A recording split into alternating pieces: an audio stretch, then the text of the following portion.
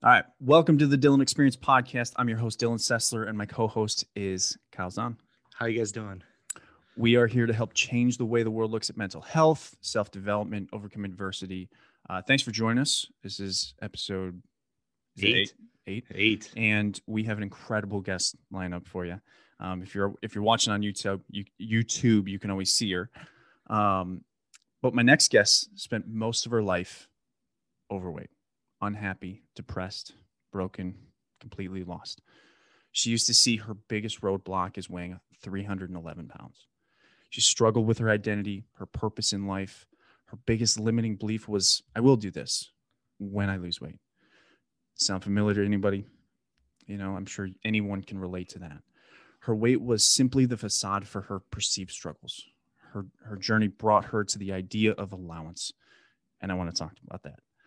My guest has since become a successful life coach that specializes in spiritual fitness, wellness, mindfulness, self-awareness, wholesomeness, oneness with yourself, allowances, and she has created an absolutely beautiful space carefully designed to awaken the beauty. And I think this is my favorite part about this whole thing, the beast from within.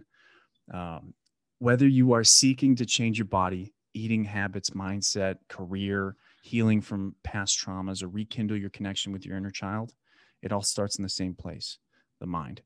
And my next guest will help you shift your perspective in a direction that can actually create change within you. And one of her favorite quotes, we've talked about this before, the weight of the weight of your mind is heavier than the weight of your body. And I love that. My guest today is Henna. Henna, how are you? I am doing fantastic. That was beautifully said. So thank you. How's everyone else? Lovely. Just living the dream here. Yeah, it's been a great day. It's been a great life so far. So I appreciate you being here. Oh yeah, I'm so excited to be asked to be a part of this. So thank you for even asking. So yeah. Absolutely. And this isn't the first time. Not everybody knows you from back then because I've grown a bit since the last time we talked. But Yes. me and Hannah go way back to last year. I mean, probably around September, we had an Instagram TV where we just talked about everything. We just went everywhere with that. Mhm. But some people might not know who you are on this podcast. So please do me a favor, give me and them a little bit about yourself. Tell them, who are you? Who is Henna? It's a good question you're asking. I think it's something that I'm still always discovering and figuring out who the heck I am. The best part of that is how I've learned to allow myself to constantly change it or add to it, basically, because every day is not going to be the same. Every experience is not going to be the same. And I'm constantly downloading information all around me. And according to whatever I'm connected to, that's the information I'm going to upload in that given moment. And I'm okay with changing it as well. So you pretty much said most of, who I am, when you were doing the intro, but, yeah, I'm a life coach. I specialize in working with individuals who come to me for one purpose, right? They'll see my TikTok, they'll see, my Instagram, they'll go to my website, they'll see my transformation. I've lost 130 pounds. It's a lot of weight. So a lot of people will be extremely connected to that. They'll hit me up, they'll message me, they'll fill out my forms. And the first question the first question I will ask them is, why are you here? And they will tell me, I want to lose weight. I want to do what you do. And probably 99% of the time, that is exactly why they're there. What ends up happening is completely on the other side. My goal is to be able to teach people to love themselves, to accept themselves, and to become aware, right? So being whole, being one with yourself, those are things that are so, so important. It's what I did for me in order to achieve the things that I want to achieve. Just like you said in the intro, I will do this or that when I lose weight. And that was an extremely, extremely negative limitation that I lived most of my life in. And so I just want to teach people how to live life, and how to love themselves. First of all, loving and accepting yourself is super important. Let's see, I went to school and I graduated in exercise and wellness. I have a degree in exercise physiology as well. So I love the fitness world. I love the nutritional world. but I also am extremely passionate in just listening and being and understanding and guiding. I cannot tell people to, live their life in a certain way. I don't have that right to, but what I can do is create a space for people to just be heard and for people to create their own knowledge, their own reasons why they are the way they are, or how they want to redesign it, right? I really believe that, growing up or when we're first born and we're around our parents or family or an environment, we're given these pre-designed templates. This is how you should live life. And the reason why you should do it this way is because I did it this way. And here are my experiences. So I already know that. So I don't want you to have to suffer through it or have to figure it out on your own. You should just do it this way. So we live our life in this constant, pre-existing template that's just constantly telling us, do this, do that, do this, do that. And then all of a sudden we're an adult and we're like, wait, I don't know who I am. I don't know what I am. What's my passion? What's my purpose? What's the point? And so my goal is to be able to show people that you can, break down all of those walls that are around you in that little square template that has been given to you, and unbecome everything, unlearn everything as much as you can, and then create that room and space to choose whatever the heck you want to. So Kyle, do you see why? Yeah, why absolutely. she's here, right? Yep. Like, this is exciting. like this is like Henna, like obviously we've talked before, but this is Kyle's first experience. Mm-hmm. And I think, this is the best part about having Kyle here is that he knows me. He knows me really well. Like we spent quite a long time together, like one-on-one, over the past 9, 10, 11 months or so. Pretty damn close. Yep. And now he sees you, and I want Kyle to speak on this. What do you see, Kyle, between the two of us that is remarkably similar? Oh,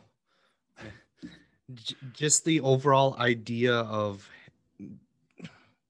how you operate. It's insane how you both are so enthusiastic and passionate about just life in general. Yeah. I mean, wow. Henna, you know me, right? Like it's pretty apparent how our beliefs and our values about helping people just co-align so well. Like the ability for, like, there's no doubt in my mind how well you probably connect with people. And it's because, one, you actually understand the idea of space, and you actually understand the idea of what you can actually do versus what you can't do, right? Mm-hmm. You can't tell people what to do. You can't tell people how to do it. You can show them your version of it. You can show them that it's a possibility for them, but you can't do it for them. You can't, you can't tell them to do it, because then they don't understand the impetus to actually do something for themselves. And again, that's why you're here. And that's why, like, I love having you here. There's just so much for us to talk about. And I love that Kyle's here, because he can see, the dynamic between, how we both think. And Kyle, honestly, I would like to hear by the end of this podcast if you think we disagree on anything. Okay, that'd be interesting. Yes. That would be an interesting thought. Yeah. All right. Well, one thing is that disagreeing about anything is totally fine, right? Because we're all so individualized. Right. And I love disagreeing with people just because I get to ask questions and I'll understand how this person is going to process. Now, I don't have to make that my belief system. I know I can appreciate the way others see things or process things. And guess what? I'm going to learn a crap ton of information when I disagree with someone. Right. Because I don't know everything. I love disagreeing with people that love having discussions. That's just a personal thing for me, right? I would second that for sure. And it all comes down to like the cookie cutter idea of like knowledge coming up as a kid sometimes, where everybody is taught the same way, but maybe that's not exactly how you tick or operate, And then we have people like us that are out there like, you can change your story, you can change your narrative here.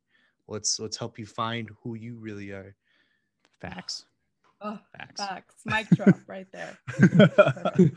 I do want to say congratulations on all of your success, Dylan.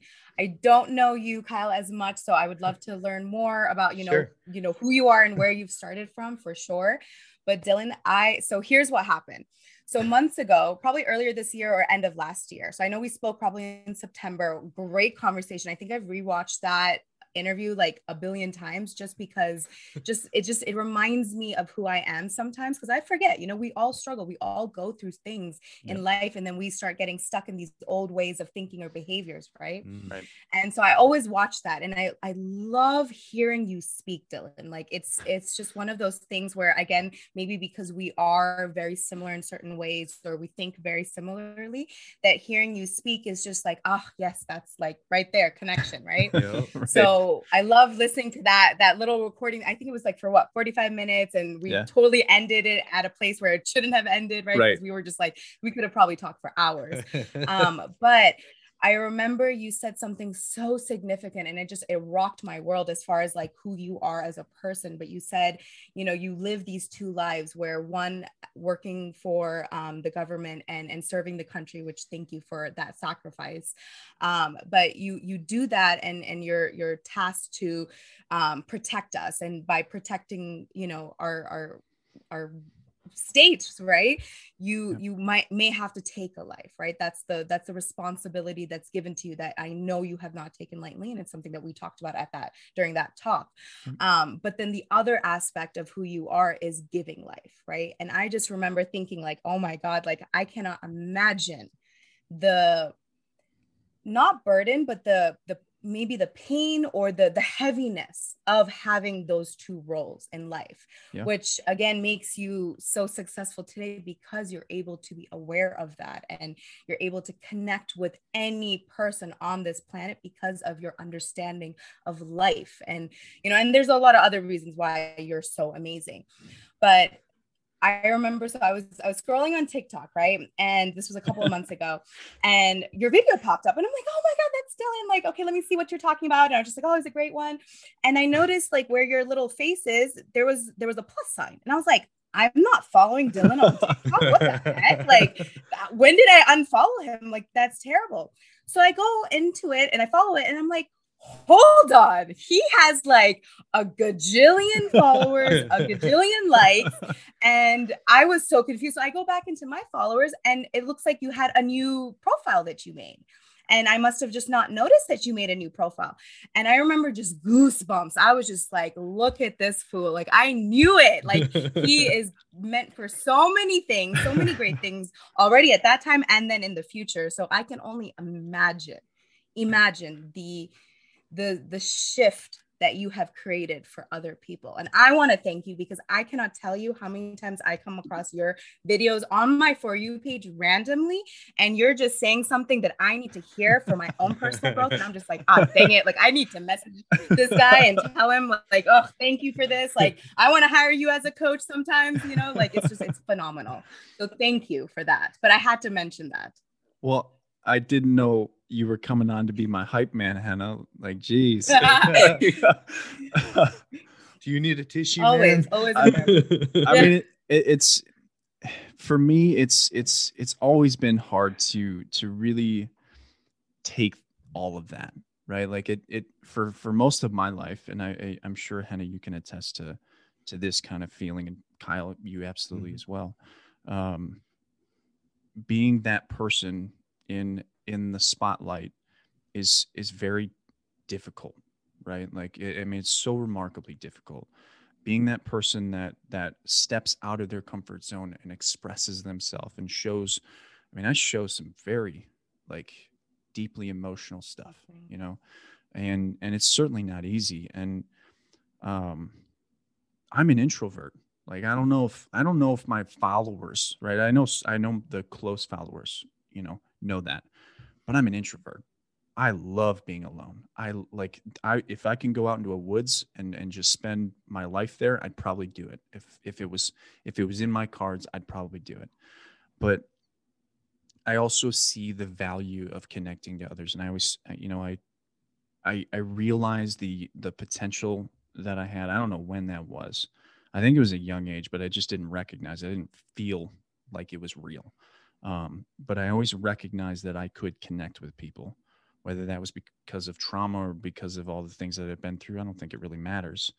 What matters is that I knew it, right? At some point, I knew it, I recognized it. And so much as I'm an introvert, I recognized how valuable my insight was for people because of the things that we already talked about, the fact that it's space, right? I focus on space. I focus on creating that, that interaction, and I focus on respect. I focus on honor. I focus on, empathy, and these values that people really don't understand these days. And all of that was very different in January of 2020, when I started being like, you know what, I'm going to start a business, and I'm going to get on TikTok, and I'm going to get on Instagram, I'm going to get on YouTube, I'm going to get on Facebook, and I'm going to start expressing myself, because that's what I know is the thing that people need the most. And lo and behold, here I am talking to two incredible people, and obviously my followers as well, with almost, like, I mean, it's almost a 500,000 people following me, watching me, paying attention to me, millions of likes. And it's just like, had I, had someone told me 3, 4, 5 years ago, after I went through my struggles and said, "Hey, Dylan, you're going to be an influencer," I'd be like, "The fuck I am," like, like, no. I mean, it just wouldn't have registered in my mind that I was going to do what I'm doing now. And it's a testament to the ability for people to change. I think I'm that. I always want to lead by example, and I think I am a testament to the fact that just because you're an introvert doesn't mean you can't help people. Just because you're an introvert doesn't mean you can't, step out onto a platform or step out onto a stage and show people what it means to be human. Just because you lost your father to suicide doesn't mean you can't overcome it all and find happiness and find joy, because I found that. Just because you went through trauma doesn't mean you can't step out into a world that you can enjoy and you can love. And just because you've hated yourself for 25 years doesn't mean you can't change that and find self-love and find self-empathy, and create a self-image that's worthy of the person that you've always been. um, I have always focused on showing people how, with myself, and letting me be the canvas first, and then walking the walk and talking the talk. That's me. And it's been remarkably hard to take, I mean, it's been hard to take criticism, but at the same time, I think it's even harder to take compliments sometimes, because I don't want them, nor do I need them. I'm so emotionally validated within myself because of everything that I've been through, that, like, I don't really need the compliments, nor do I need the criticism, because I'm my number one critic, but I'm also my number one, you know, supporter. I'm my number one cheerleader, and I'm able to say, is that the right thing? Is that the thing you want to say? And also say, you're damn right it is. That's what I need to say, on the same hand. And sometimes I get it wrong, absolutely, but Yeah. clearly I'm doing things right and people are recognize it. And I value everything that you said, Henna. I truly do. I appreciate it. Thank you. Thank you. It's so one thing you said, I need to do that.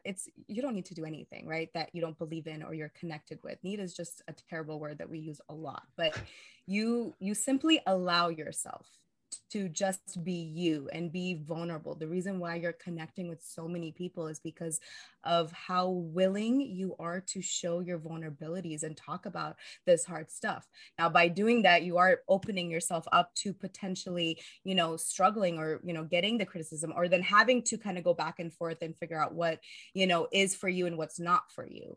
But I'm right there with you. I've struggled with a lot of this. I've struggled with even knowing, like, who I am as far as a life coach. Someone asked me recently, so, okay, you're a life coach, but like, what do you do? Do you just work with people who need to lose weight? Right. And I mean, a lot of them, yeah, they do, but I didn't know how to properly answer them at all. Right. And so I've been thinking about it, and I realized that I was overworked, overdrived. I was putting so much pressure because now I started comparing myself to other influencers, and I need to do this. I should be doing this.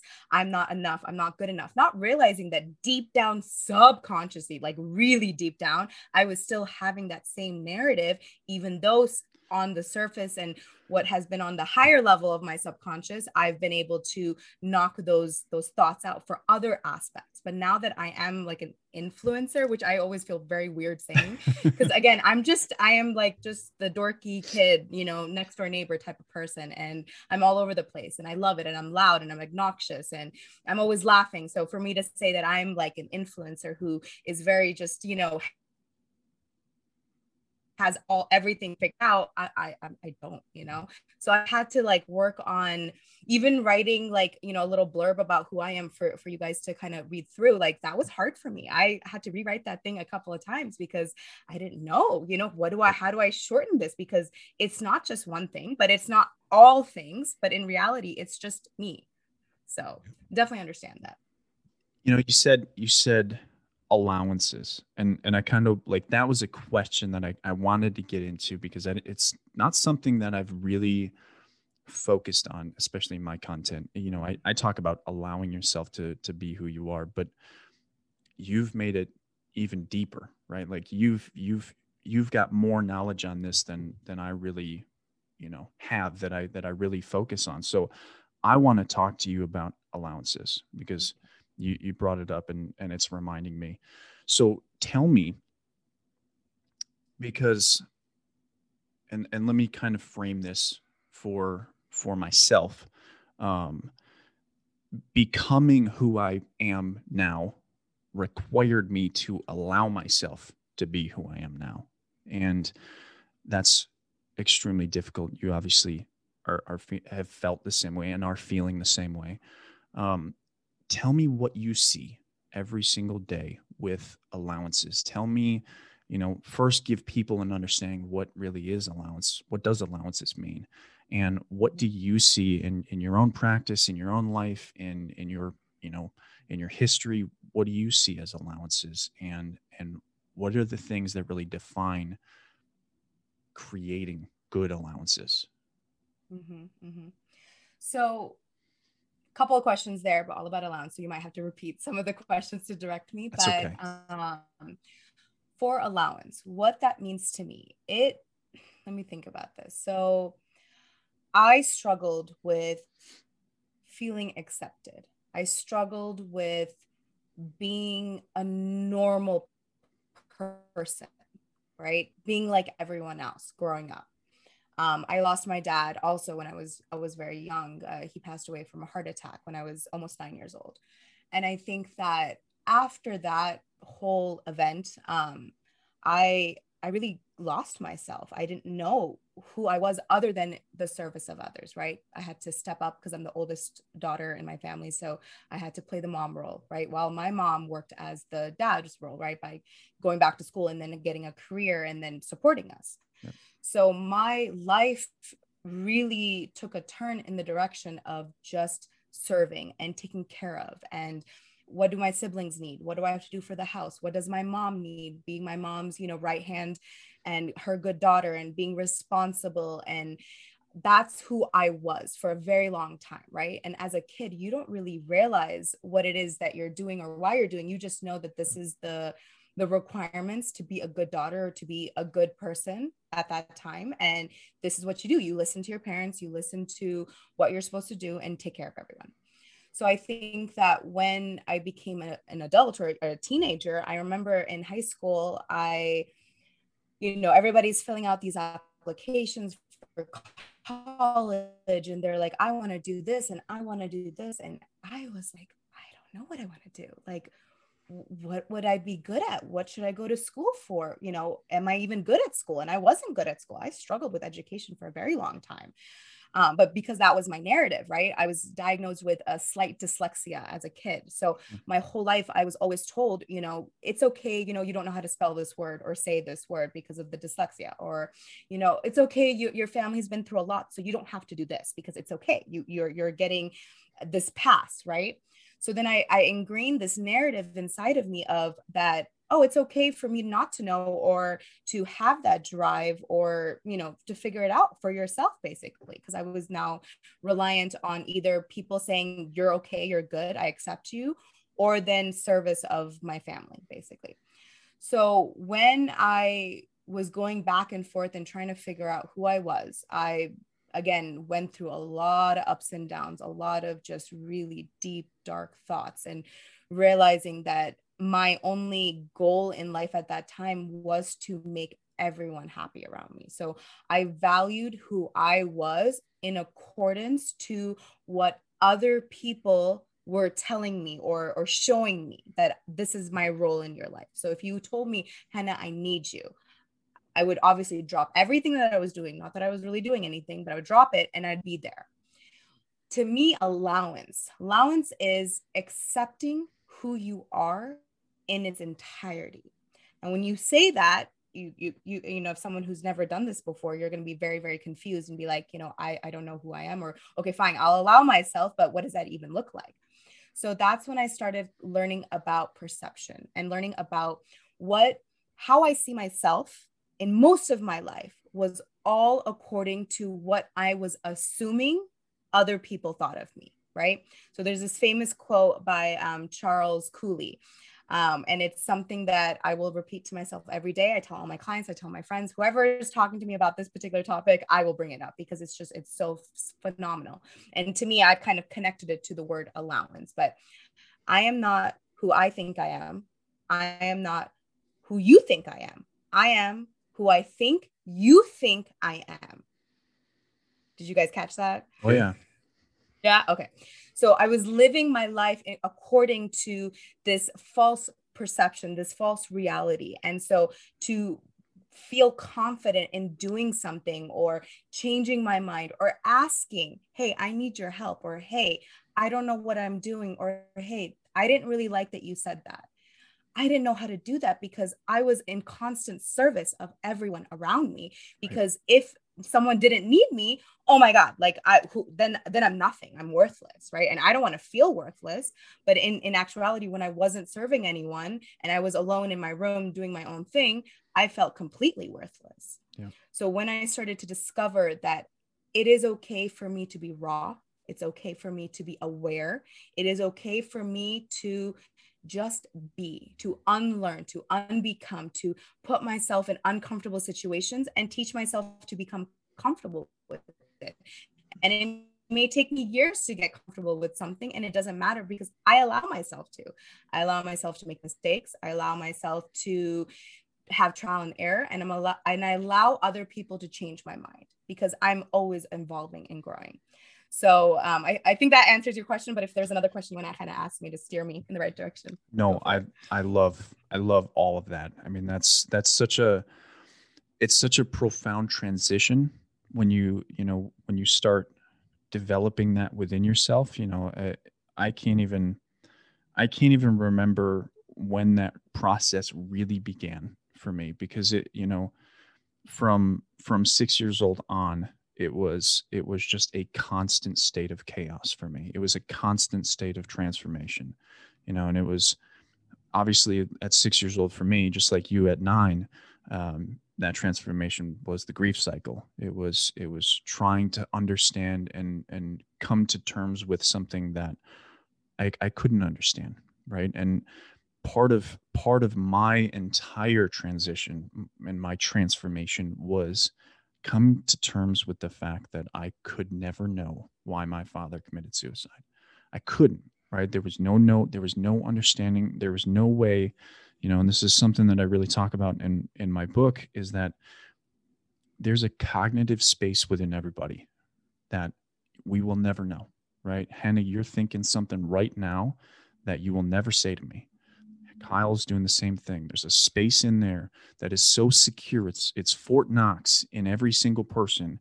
And what that means is that we literally cannot know people. We cannot know everything that must be known to understand a human being. And we try so hard to justify this idea that we know people. I don't know my mom. I don't know my wife. I don't know my son. I don't know these people like I think I want to know them.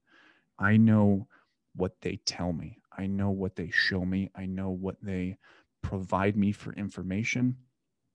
I don't know a thing about what they're thinking about unless they're willing to tell me. And that's an allowance for me.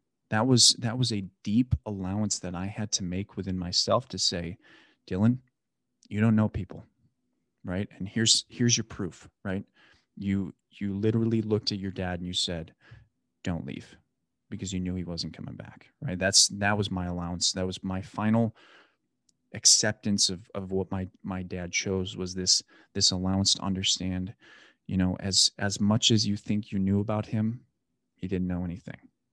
That you don't understand, and you can't understand why a man would make that choice in front of his son, in front of his daughter, in front of his wife, and walk away in that way, right? Regardless of where you've been, right? Like it had to be an allowance for me to understand, and it brought me here, right? The most beautiful thing that I've created within my life is this perspective to know that my hardest moment, my literal hardest moment in my life, is the reason that I am sitting in front of you doing this podcast, that I'm sitting in front of 400 and I think 19,000 people on TikTok and making videos and making content. It's the reason I'm here. And it's such a hard thing. I literally made a post about it today on Instagram. It is the hardest thing you will ever do. But when you step into a self-healing journey, a self-awareness journey, whatever you want to call it, this moment, it's going to be the hardest thing you ever do. And I'm sure you can attest to this, Henna. I know you can attest to this, Kyle. It is the hardest thing you will ever do in your life, bar none. I don't think there's anything harder. But when you realize, when you get to that moment, right, I think there's this moment, and I feel like I do it every day sometimes, is that there's this moment of recognition of why you went through all of it. When you get to the end of it, it's like, I'm gonna be coming out with a video about healing and what does healing look like when you cut your arm and there's a scar there. If it's a small scar, it's gonna go away. You've healed, right? What healing really looks like is the ability to look at that scar and say, I'm okay now, right? Ooh. And when you look at the scars that are inside, it's the ability to look at those scars and say, they taught me something. They brought me here, and I'm okay now. Mic drop. Right? Drop. Yes, exactly. No, I mean, that's literally, so allowance to me is exactly that. Yeah. Is accepting the fact that you had to go through these struggles or these experiences, because every single experience, every moment, everything is so valuable because there's lessons in everything. And we're not meant to win all the time. Life is not supposed to be easy. And I'm sure you guys both will attest to this, that you weren't supposed to know all these things in the beginning. You're supposed to go through this pain or this struggle because it's brought you, exactly what you said, Dylan, it's brought you right here. And so allowance to me is accepting the fact that you first recognize that there's a cut, right? And then you recognize that it's bleeding. And then you recognize that the cells are eventually going to come together and it's going to heal the wound. And then there's going to be a scar, but then, you could use a cream or you could use something else to, reduce it. So it's the acceptance of all the steps in life. Right. Because if you cut yourself and, you just sprinkle some magic pixie dust on it and it just suddenly just goes away, life is going to become so boring and mundane that we're going to have no point in anything, right? Mm-hmm. So I don't want to win all the time. I don't want to know everything in every single moment. I am not meant to. I allow myself to feel accepted in those moments, because when I do win or when I do achieve something or something happens because of the synchronicities or the connections, because I show gratitude, because I show allowance to myself or to the person that I'm dealing dealing with, that's when it's magical. I mean, it is just this feeling that I don't think I'll ever get used to. But it's also kind of like living in, so I call this Henna's duh moment, right? I'll tell my clients this, I'll tell people this, but it's meant for me. It's my duh moment. When things start to connect or work out, it's like, well, duh, because I know it's going to work out, because I live in this feeling of, I know it's going to happen for me. I allow myself the time, I allow myself the healing, I allow myself to recognize all the different steps that it takes for a wound to heal. And sometimes it'll heal and be split right open because of whatever happens, whether it's in your control or not. I allow myself to go through it over and over and again. I allow myself to fail a bajillion, gajillion times until I have that moment of just, and then we'll go from there. Absolutely. Yeah. I mean, here's Can you guys hear me? Sorry. I think yeah. Okay. It's cutting out a little bit, but I don't think it's too bad. The audio is certainly making it through. Here's my question for you. Okay. What do you tell people, or what do you work with people on when they have never won? So, a really good question. Okay. A lot of people think that they haven't won at things. My job is to show them first what they've already won at. It's the perception. Whatever reality they think they have, or whatever they believe in their core in that moment of why this is happening, or why they feel the way they feel, or why they're overweight. My first thing is to first go back in time and look at other moments in life, because every single person on this planet, there's just no way you haven't won at something. And I'll give you a basic example. When you wake up after your first alarm or second alarm and you make it to work on time, guess what? You just won at something. When you brush your teeth, when you take a shower, when you eat something, whether it's unhealthy or healthy, or you see a random person walking and they drop something and you're like, oh, here you go. Like, it could be as simple and mundane as that, but guess what? You're winning. So my job is to first show you that you already have everything you've ever wanted, right? Now it's about becoming aware of it. Can you sit in your car and drive and be aware of, okay, now your foot's on the gas. Now you have your right blinker on. Now you're looking in the rear view mirror. Are you grateful for that? Are you grateful that you have the vision to do that? The muscles in your legs are able to stop on the brake or go on the gas, or that you have a car to go into, or, there's always something. Once you help someone realize that they've already been winning, they just haven't been aware of it, that's when you start to create more space to work on other things. So my true transformation is not the weight loss, right? Yeah. I haven't done all of this to look a certain way or feel a certain way. And obviously it's my health that has improved so much. That's probably the most important thing, but that's not my transformation. My true transformation through all of this that I'm still transforming in is my reaction time, my awareness, my ability to see something and be like, okay, Henna, here are the two options. Here's this. What do we got to do? What do I have to learn? What do I have to unlearn? It doesn't matter. I'm able to react to a certain situation differently. I may go through another bout of feeling a certain way. I may be upset. I may be overthinking about something and I'll struggle with it. But deep down, I know that I will have that duh moment, right? Henna's duh moment, or it's going to work out, because I refuse to believe. I don't, not even refuse. I don't think I have the ability to believe that things are not going to work out. I just don't. Yeah. And I think it comes down to values, like and this is a pretty deep conversation that I've been formulating, right? Is this idea of values. Everybody looks at values and it's like, what are your core values? And you look at them and you're like, I'm empathetic. I've got integrity and learning. Those are my 3 core values. Right. And I think we get lost in this idea that we're supposed to take those core values and just apply them. And it's like a shotgun pattern. It's like, okay, I've got to apply my integrity to everything, and I've got to apply my empathy to everything, and my learning to everything. Okay, but what does that really mean to me, right? Like, how do I do that? And here's where I think people make the mistake, because and this is what I think slows people down, right? Like, because at this point in my life, I'm fast, right? I'm so fast, right, Kyle? I mean, like, I make decisions like, I mean, it's not even a thought sometimes. Like, it's just fast. You know, there's certain things that slow me down because I don't know anything about it. I don't have the context. I don't have the, you know, the background in it. So I have to learn. But when it comes to core fundamental decisions, it's so fast, right? And my expectations are so low. I mean, it's simple for me.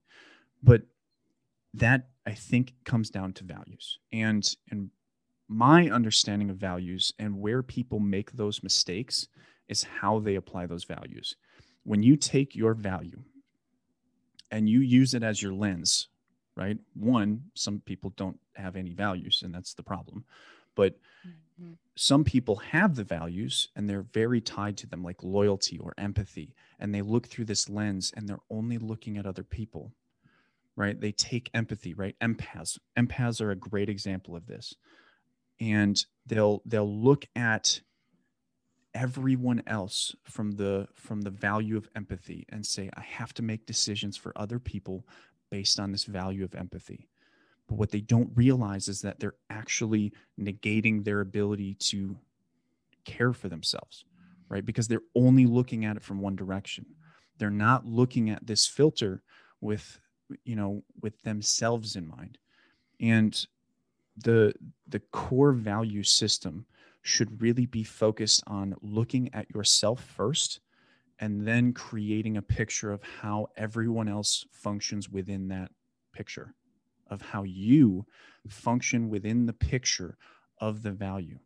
And if you're not first, if you're not the priority, you lose and you slow down, because you have to start, you're looking at other people and you're like, I want to do this for you, but I don't feel good. I want to do this for you, but I'm hurting. I'm struggling. And it slows you down because you're so focused on everyone else that the only thing that's stopping you is the feelings. It means your body's trying to tell you something and your mind is like, but we have to do values. We have to do values. We have to do values. And you overpower your body. And these decisions are made within your body to say, hey, I'm in pain. I'm trying to talk to you. I'm trying to speak to you. I'm trying to express myself to you, and you're not fucking listening. And I see it so much is that, like, I mean, again, like with empathy, right? Empathy can be a huge problem, right? Like, we can, in so many different ways, right? I'm reading a book called Against Empathy, right? Like, I'm learning something that counteracts my own value. And if you don't do that, you get comfortable, right? You get comfortable in this concept of my version of empathy or my version of this core value is perfect. But yet your body is telling you every single day, I'm hurting, and you're doing nothing about it, but trying to push into the thing that's actually hurting me. When are you going to focus on me? When are you going to take care of me? How are you going to take care of me? And I mean, that's where I'm kind of focusing right now on helping people and kind of developing new perspective, is that if your value system is not focused on you first, right? It may feel selfish, but guess what? The people that are selfish don't usually come to me, right? It's the people that are selfless that find me, that are so focused on helping everybody else that they're hurting. And like selfish people don't usually find me. It's just, I don't know.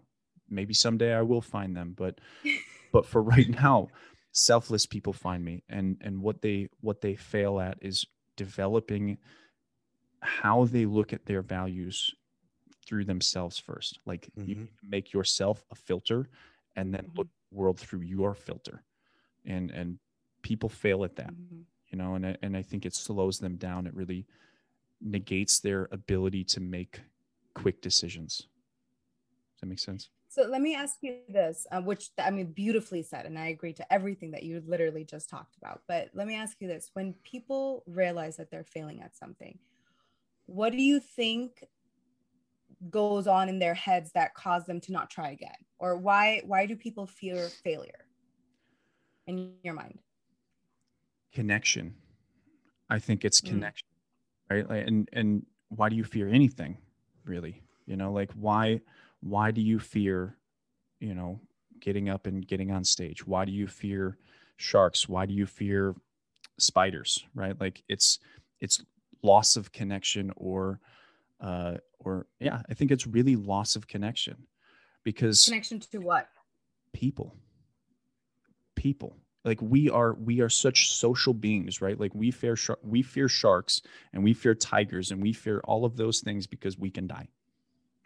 And Mhm. then we don't have connection to people. We fear getting up on stage for fear of losing the respect and the dignity of what everybody thinks about us. And and I think it's so fundamental that the interactions that we have every single day, that the focus on interactions is not respect, it's not honor, it's not dignity, it's not the ability to look at each other and say, I disagree, and I want to be tactful about it, I want to be professional about it. Rather, our society and our you know lives have been dominated by the, you know, the aggression and the lack of connection, the lack of empathy, the lack of care and trust in how we interact with each other. You know, it's very easy for people to fear nowadays, because if you do it wrong, if you do whatever it is that you're afraid to do wrong, you will be blasted on social media. You'll be blasted in whatever video that shows up, or you'll be, you know, imagine being a politician right now. Like, I, as much as I don't like politicians and politics, I would hate to be a politician right now. I feel bad for them, because Mhm. anything that you do, right? And this is anyone, but let's be real, politicians are going to take the heat the most. Anything that you do, people will hate you for. It doesn't matter. Like, you can support, right? Like right now, I think you can support the verdict of is it the Chauvin trial? Is that how you say his name? The one in Yeah. Minnesota right now, right? Yeah. Like the George Floyd one. You Yep. could support the verdict of George Floyd. People will hate you. You can deny the verdict and not support the trial. And guess what? People will hate you. There's a no-win situation, and it's the loss of connection for me that is why people fear the things that they fear and won't try again, because they've been taught, right? And this can start at young ages, right? I Mhm. think this is why, you know, PTSD is such a hard thing to work through, is that when you are taught at a young age not to try again, not to fear the very interaction of, like, telling your dad or telling your mom, like, you don't feel happy, you don't feel comfortable, you don't feel safe. Well, guess what? If you fear that interaction, do you think you're ever going to work through this self-healing process? Or, I mean, it's going to take you so much, like, so much, you know, inspiration to get to that point of saying, I'm not afraid anymore to try this, or I am afraid and I want to try this anyway, right? Like, it's the Well, we live in a habits, right? We live in our past habits of what we yeah. are used to feeling. So if we're used to recognizing that we're failing at things, then we're always going to live in scarcity. We're always going to think that no matter what we do, we're going to be failing at something. And I really like how you're talking about, you know, the connection with other people. The only thing that I would say is that for me, at least, I never developed the skills to connect with me first, right? I see myself in two different personalities, maybe, or like my old self versus my newer self, or higher self versus lower self, whatever you want to say. But I didn't understand how to connect with that individual, right? That the inner child, the child who went through all the things that she went through growing up, like I lost that connection with her. When I started to allow myself to listen to whatever noise was inside and Yeah. to block the external noise, is when I started to learn how to accept myself, to have that allowance, and then to realize that failure failure is not the reason. I think the reason why people fear failure so much is because they believe and think that the word failure, the act of failing, means giving up. And that is a habit, that is I mean, if you take a child who's walking for the first time, right? He's going to get up and he's going to take a step and he's going to immediately fall down. Didn't he technically fail? Mm-hmm. But would you sit there and say, oh my God, you failed, bad child, right? No, you're not going to say that, because he has to learn. He's going to get up again and he's going to try other ways to be able to learn how to walk. It's the same exact thing to realize, even as adults, we are allowed to get up as many times as you need to, fail as many times as you need to, because failing does not mean you need to give up. Maybe you can redesign it, you can learn from it, you can choose to do something different, great. But don't live in the fear of failure, because if you fail, guess what? You get to hit pause and you get to learn, you get to redesign, you get to change whatever parts of you want to, or the environments that you want to, and then you keep going forward. Sure. And I'm going to kind of develop that within yourself, then yeah, go ahead. Please. No, please. You go ahead. I'm going to save my question. Okay, sounds good. So when I look at the word failure, I define it as a teachable moment. We've had this discussion before, you and I. And from that, we've also had the discussion on the term ignorance before as well. Yes, we have. Yep. So it brings up the term ignorance. It basically having the self-awareness to know that you're ignorant, because we don't know everything. We don't have all the answers. So sometimes we go into situations and we have no clue what we're doing. And having that self-awareness, having that understanding that you're going into it ignorant and blind, and not having the, I guess, what's the term for it? Oh boy. Like perfectionism, like the know-it-all, like I know everything. Right. That, and going into it with not I'm trying to think of the word here. I had the word right there. It'll come to you about like 9 p.m. after we're all done with it. Here's Kyle, you think about that. Yep. I'm going to pose a question for both of you. You know, Henna, you talked about losing your connection with yourself, and I think we've all been there. Here's my question. How does that manifest itself? How does that begin? How do you start the process of losing the connection with yourself? Great question. I think you can answer that in so many different ways, depending on the situation or what someone's going through. So whatever answer I give, it doesn't have to be that exact way, because it's always changing. I think for me, when I was learning how to reconnect with myself, I realized that I never was aware that I've always been there. I wasn't aware that I've always been enough. So when you're reconnecting with yourself, I think it simply starts with allowance and awareness, right? Being aware that you are already everything you've been dreaming about, you've been imagining about, you've been, thinking that in the future, like just like how I used to say, when I lose weight, I will do this, or this, right? I limited myself for so long. But I think to regain that connection, it starts with that allowance and acceptance of who you are entirely as a person in that very moment. And then to accept the fact that all these things that you've created in your head that you want to be, you're already that person. Now, once you establish that, go ahead. You have a question. How do you lose it though? Because because realistically, when you're a kid, you get up, you fall down, you keep getting up. So there's absolutely a connection there for yourself to continue trying to continue going. So there's a connection within you, that failure isn't a persistent thing. We don't know anything about that. Yeah. I think it's just the simple act of being human.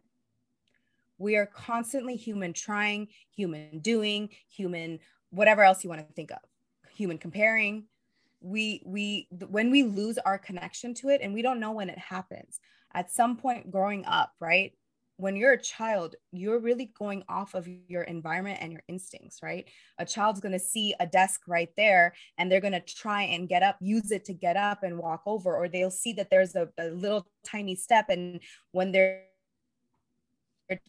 walking, they need to, try and do something in a certain way. That's coming from straight instincts. So that to me is just being human or human being.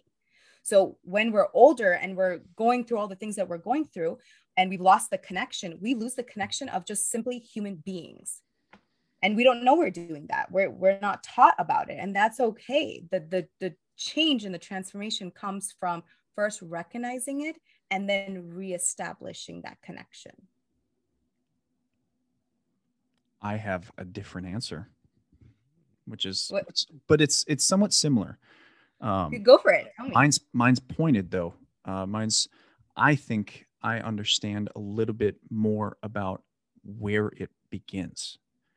I think it's trauma, right? It might be very small, it might be very big, but the connection to ourselves is fundamentally about balancing everything, right? Our body, our mind, our soul, everything that comes within, the oscillation of the heart, right? The heart's an oscillator, right? It creates 5,000 times more electromagnetic energy than anything else in the human body. It's powerful. What happens what happens with trauma? It changes the functioning of those things, right? It literally changes how things interact within your body. And I think that's where our loss of connection with ourselves really begins. And if you don't, as a human being, right?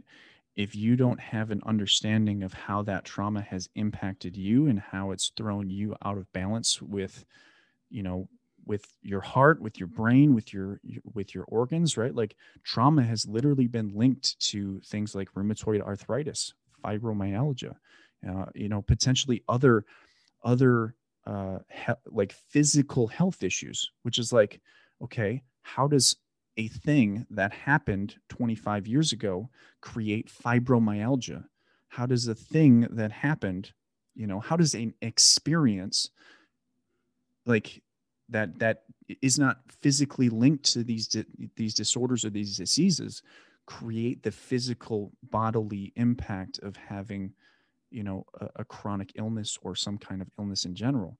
To me, it comes to this connection with an experience and an interaction of how it was dealt with. And I refer to a number of different books, but one book I haven't really talked a whole lot about is a book called Tribe by Sebastian Junger.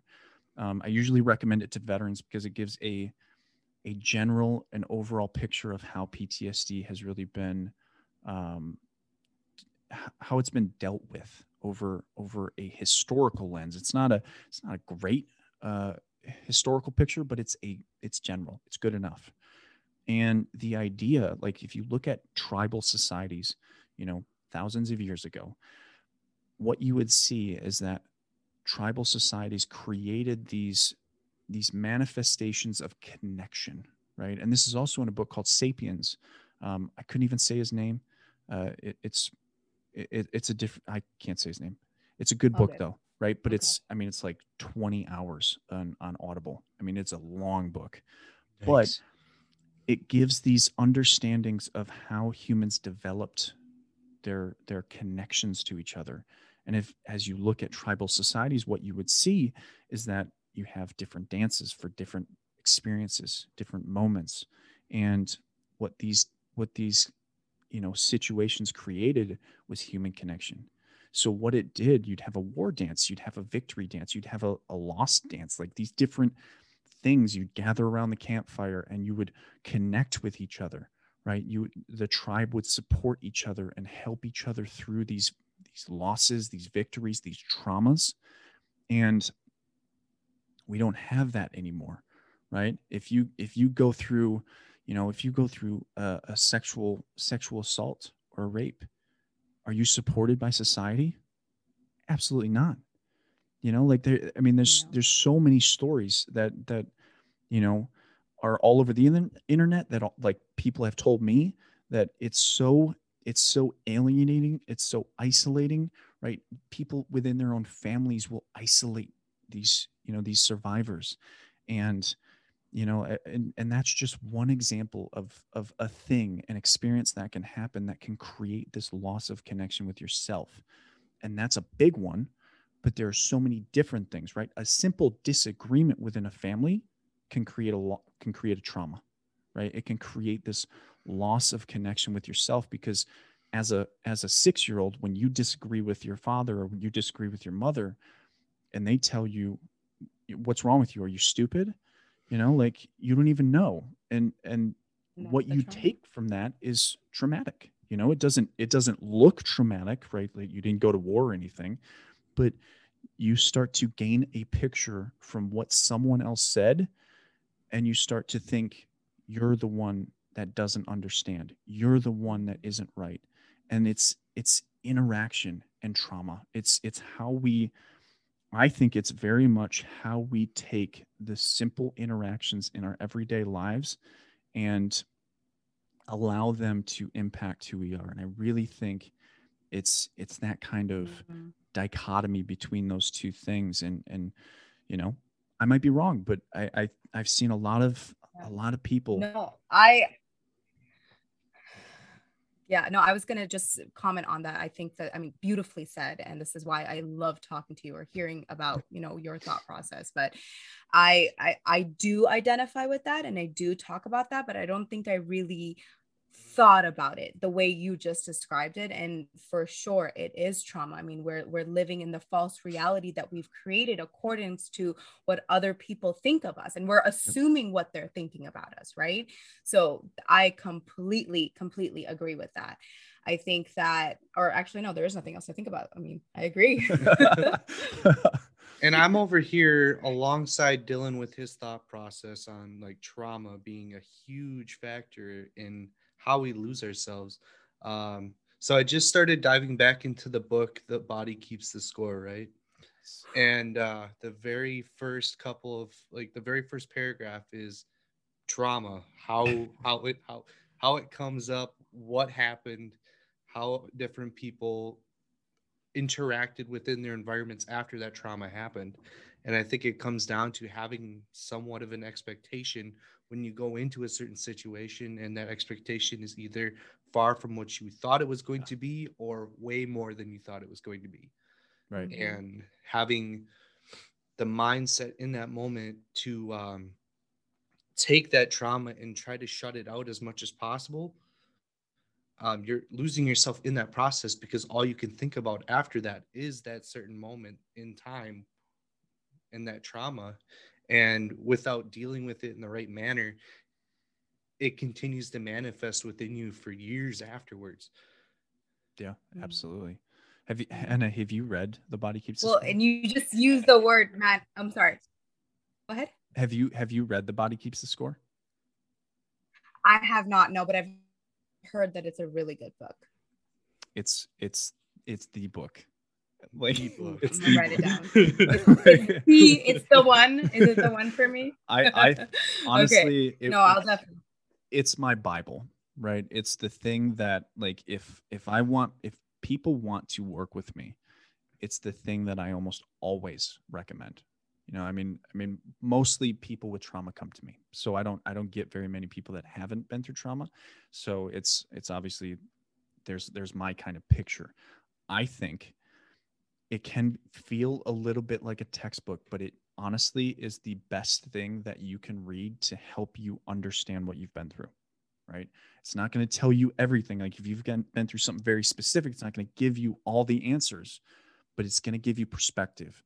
It's going to give you understanding. And then to follow that book, I give them Waking the Tiger, which is a somatic experiencing kind of therapy. It's about renegotiation. It's about, kind of rewriting the story of what happened. But I use it as kind of a almost a format and a template for you to do whatever you want with it, right? Like, this is how you renegotiate, and this is how you talk with yourself to recreate this event. This is how you talk to yourself to recreate your life, your expectations, your perspectives, your everything. And Mhm. both of those books combined have created a very clear picture for some people. It's obviously very confusing regardless, Mhm. but I think the thing that people struggle with the most as humans is that if they, let's say you buy some kind of class or you buy some kind of like therapy or something like that. I think the biggest problem is that people don't have a clear picture of what it's going to look like. What is the step-by-step process? You know, when you're taught how to shoot a basketball or how to kick a soccer ball or how to throw a football, right? It's a step-by-step process. And when we're talking, how do I fix myself? It's not, right. It almost can't be, but at the same You can't time, just simply fix yourself like that. Yeah. right. Like but we as coaches, right, can simplify the first steps and kind of trick people into understanding or trick people into kind of inspiring themselves to get past the one thing that always trips people up, the first fucking step, right? Like we need to get you understanding. And honestly, like most people come to me. What is step number one? What is step number, like to the T? What is step number one? For me or for you? Ooh, I love that question. Just give me both of them. Give it to me for you, and then what you would say to someone else. Step number one is perspective, right? You have to understand what it is that you're dealing with, right? Like if you're going to invade a country, are you just going to invade? Right? This is my military mindset here coming out, right? Are you just going to walk into a country and be like, hey, we're here, right? Like maybe you could do that with, I don't know, like Canada, because, they have 1 battalion of dudes up there sitting in the woods. If you're America, you could probably do that, right? But would you do that with China? No. Probably not, right? You would do some research, right? You're talking about invading yourself. And if you don't know yourself, you're going to lose, right? It's this simple concept. But how do you know yourself though? How do you start the process of knowing yourself? Pay attention to how other people did it. How did other people did it? How did I do it? How did Kyle do it? How did Henna do it? How did Gary Vaynerchuk do it? How did Peter Levine do it? How did Bessel van der Kolk do it? How did Simon Sinek do it? Right? It's not just about like, it could be about books, right? Go read some books, right? It could be go watch some YouTube videos, go listen to some podcasts, right? This is what we're doing right here, right? This is perspective.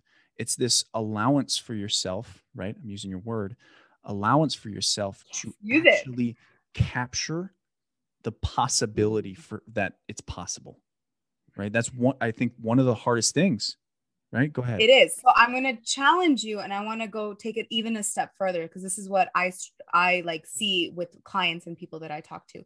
So what about before that? How do you get yourself to first be aware that you want to learn about things, and then you have that energy to go out there and learn a little bit here, learn a little bit here, and you're gathering your information to start that process? Ooh, yes, go. Your body will tell you exactly when it is time. Yeah. So what would that look like? Like what? So if your body's telling you, imagine like think through this, right? Like your clients show you this, right? I don't want to live anymore, right?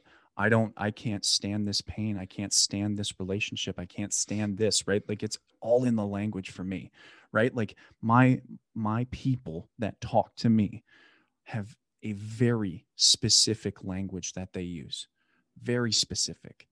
And the people that come out of my sessions do not use that language anymore, right?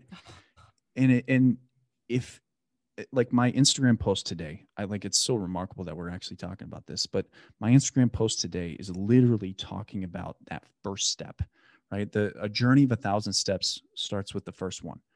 And the first one is words. Your words fucking matter. They are everything, whether they're inside your head or spoken or written. It doesn't matter. It's the words that you use to describe yourself. If I use the words, I hate myself, guess what I'm going to believe? Right? I hate myself. If I'm going to talk about myself in every facet of my life like I hate myself, then that's going to be the easiest thing I'll ever learn to believe. And that starts obviously at a young age. If your parents don't teach you how to empower yourself, you're already at a disadvantage. That's why I'm starting with my son. I'm like, my son created a shirt that says believe in himself. about 3 or 4 days ago, he was super, super hard on himself. And I'm like, dude, you created a shirt that says believe in yourself. You can't create that shirt and then not follow its own example. And he looks at me, he's like, you're right.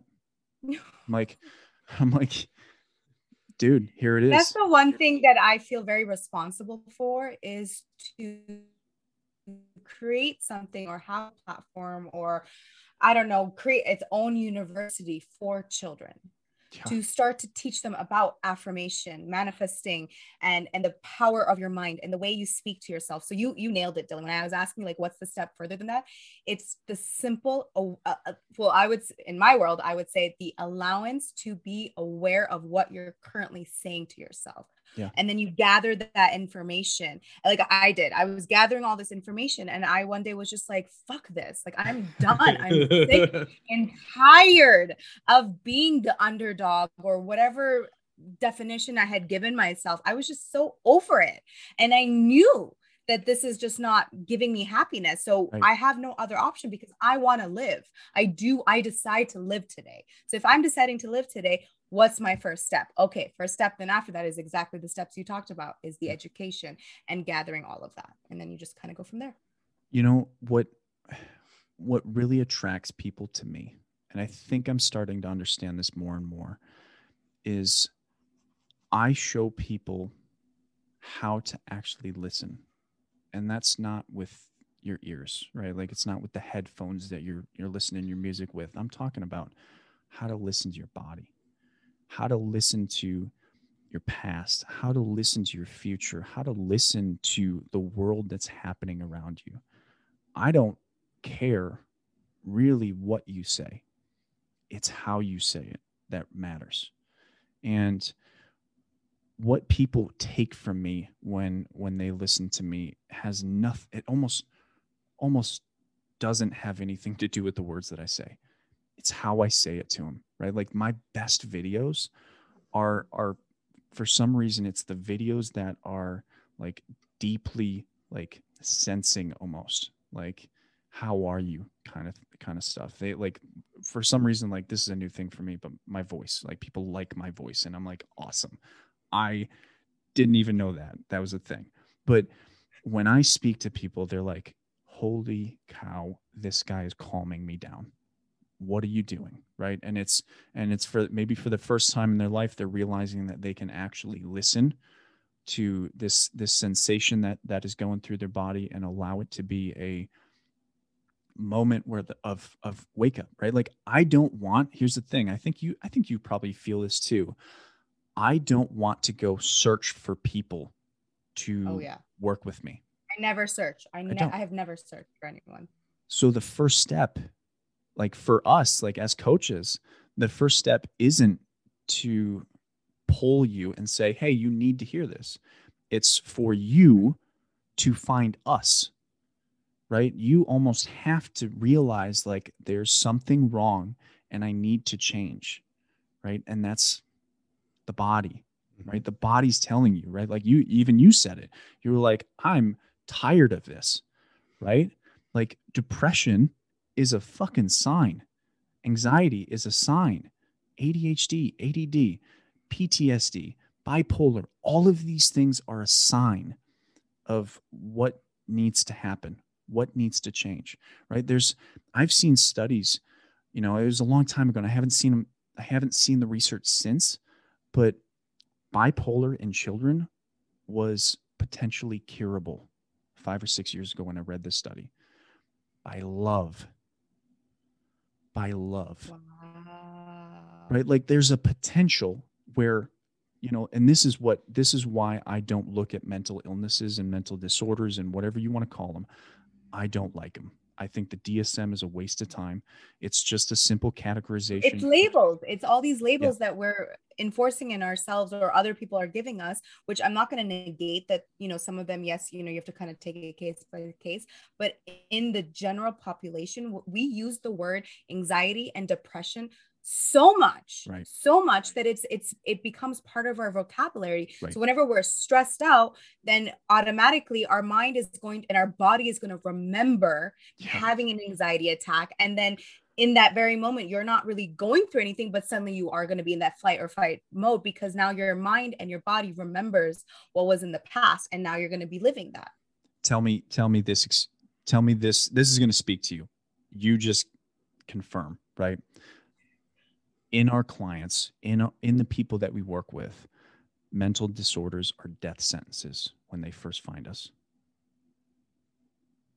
Is that your experience? If I have depression, if I have anxiety, if I have CPTSD or PTSD or bipolar, I have it for the rest of my life, no matter what. I'm going to die with it. Yeah.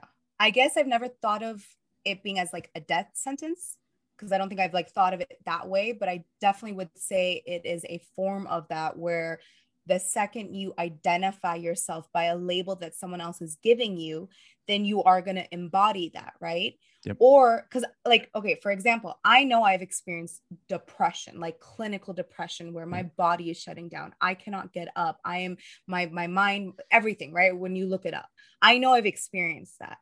Now, I know that I am not a depressed human being. I've experienced depression, and I then overuse that word depression, but that is not who I am. So if then that means, you know, what you just said, as far as it being a death sentence and you really embodying that, then yes, I would agree with that. But also the other side of it is that Right. it's, as the second you label it yourself. Right. And what I mean by that is, you know, you can go through my comment section on some of my deeper videos, and people will be like, I have PTSD. I'm never coming back from this. And in some cases, you will live with that PTSD for a long time, right? It's the scar, right? Like you cut your arm and it's if you get a deep cut, guess what? You're going to have a pretty big scar, and that's going to remain for the rest of your life. But if you live with that idea that PTSD is going to run your life for the rest of your life, where's that going to go? What is that going to provide you? Because that's the very thing, again, it goes back to words. It goes back to the interaction within ourselves and without ourselves, of how we speak about who we are and our own self-image, right? Like the self-image is so powerful. And if we focus on these mental, like, this is why I hate diagnoses, is that you get this picture, you are depression, you are depression, right? Then you are stuck inside this box. If you've never been taught, here's the thing, if you've never been taught to step outside that box, right? Like I'm a little bit of a savage. So some people tell me like, hey, you're this. And I'm bit, total savage. Right? Like people tell me like, hey, you're this. And I'm like, fuck, I am. Right? Like, no, I'm not. And then I research it, and then I look into it, and I'm like, maybe a little bit, like, but if you've never been. Well, that comes from when you. Go ahead. Go ahead. Sorry.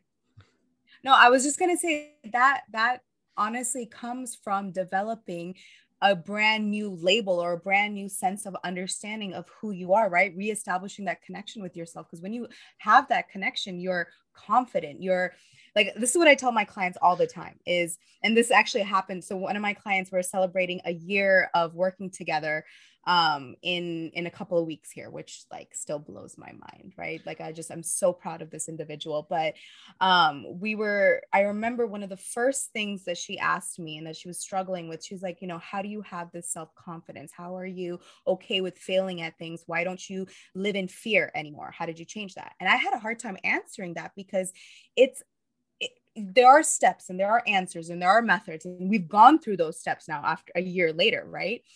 But it's almost like this feeling, this feeling of, I already know. I've done it enough times. I've practiced it enough times where I know that I'm going to do a situation and I may fail at it. I'm going to be really, really uncomfortable, but I know that is not everything to me, that I will see whatever I'm supposed to see in that moment. So with that energy, I can say I have a lot of self-confidence. That doesn't mean I'm perfect. Doesn't mean I'm conceited. I just know that I may take a step, and I have actually a little like story I may read you guys if we have time, but it's Yeah. really short. It's not really a story, but it's phenomenal. But Yeah. I know that, are you guys okay with it actually? Because I'm gonna quickly Go grab for it it. and read it to Yeah. you guys. I'm all But about it. I know that, I know, right? I know that I am going to make mistakes, and that's totally fine, because I'm going to learn from it, because it is not my everything. It is not who I am, and I'm not identified by it. And let's see, it's saved in one of my pictures. I think, you know, here's a thought that came up while you were talking about that.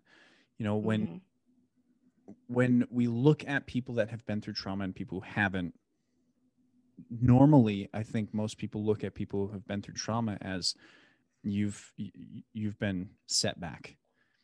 And I almost disagree with that, because I so disagree with that. It's such a short-term picture. Like, yeah, sure, you're set back until you figure out how powerful you are, because when you've been to war, right, whether it's real war or within yourself, right, when you've been to war, when you've overcome it, nothing can stop you, right? I want to be a testament to that. Like, you will not stop me.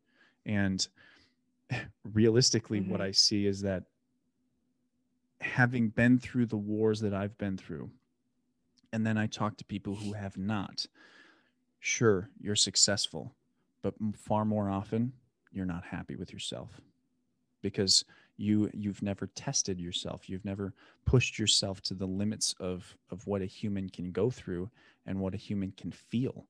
Like, I am very much in tune with how I feel and what I've been through. And I feel great right now. I'm 31 years old. I've been through some hard stuff, but I feel great. I feel so at peace, right? Like, sure, I have a lot of work to do, but I'm like, whatever. Like, I'm making money. I'm taking care of my family. I'm having fun. Yes. Right? Like, I'm having conversations with awesome people all the time. You know, sure, I've gotten criticized. You know, the other day I had someone want to get out of my text platform and was very negative about it. And I was like, okay, I hope you have a good life. I hope you enjoy your weekend. Yeah. You know, and I'm like, I don't give a fuck. Like, I'm sorry that this isn't the thing for you, and that you treat me this way, and that's okay. But you know what? Doesn't matter to me. I would even celebrate that person, however they said it and however it may have come across. I would celebrate that person for having the power and the encouragement to be vulnerable and say, hey, I'm out. Good. Amazing. It wasn't like that. Yeah. Well, yeah. So see, it's all about context. But if someone is, well, even if someone's being negative to me and giving me harsh whatever, I'm so okay with that, because you can't get me, bro. You can't touch me. You can't change this work that I've done. Now, it can affect me in certain ways, and I may embody it in certain ways, but I also know that you're not going to get me. Yeah. And I look at it this way with situations like that. The first things that they normally say to you aren't going to come out perfectly the way they want it to come out.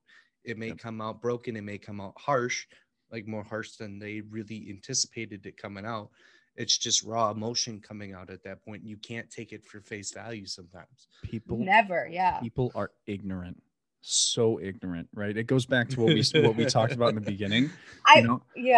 Of like you don't know people, right? Like this person, and I'll give you the example, right? Like I don't even know the person's name, honestly. Like in my text community, it doesn't even have a name. So this person was like, you're please take me off the list. You're a fucking nagging nanny every day.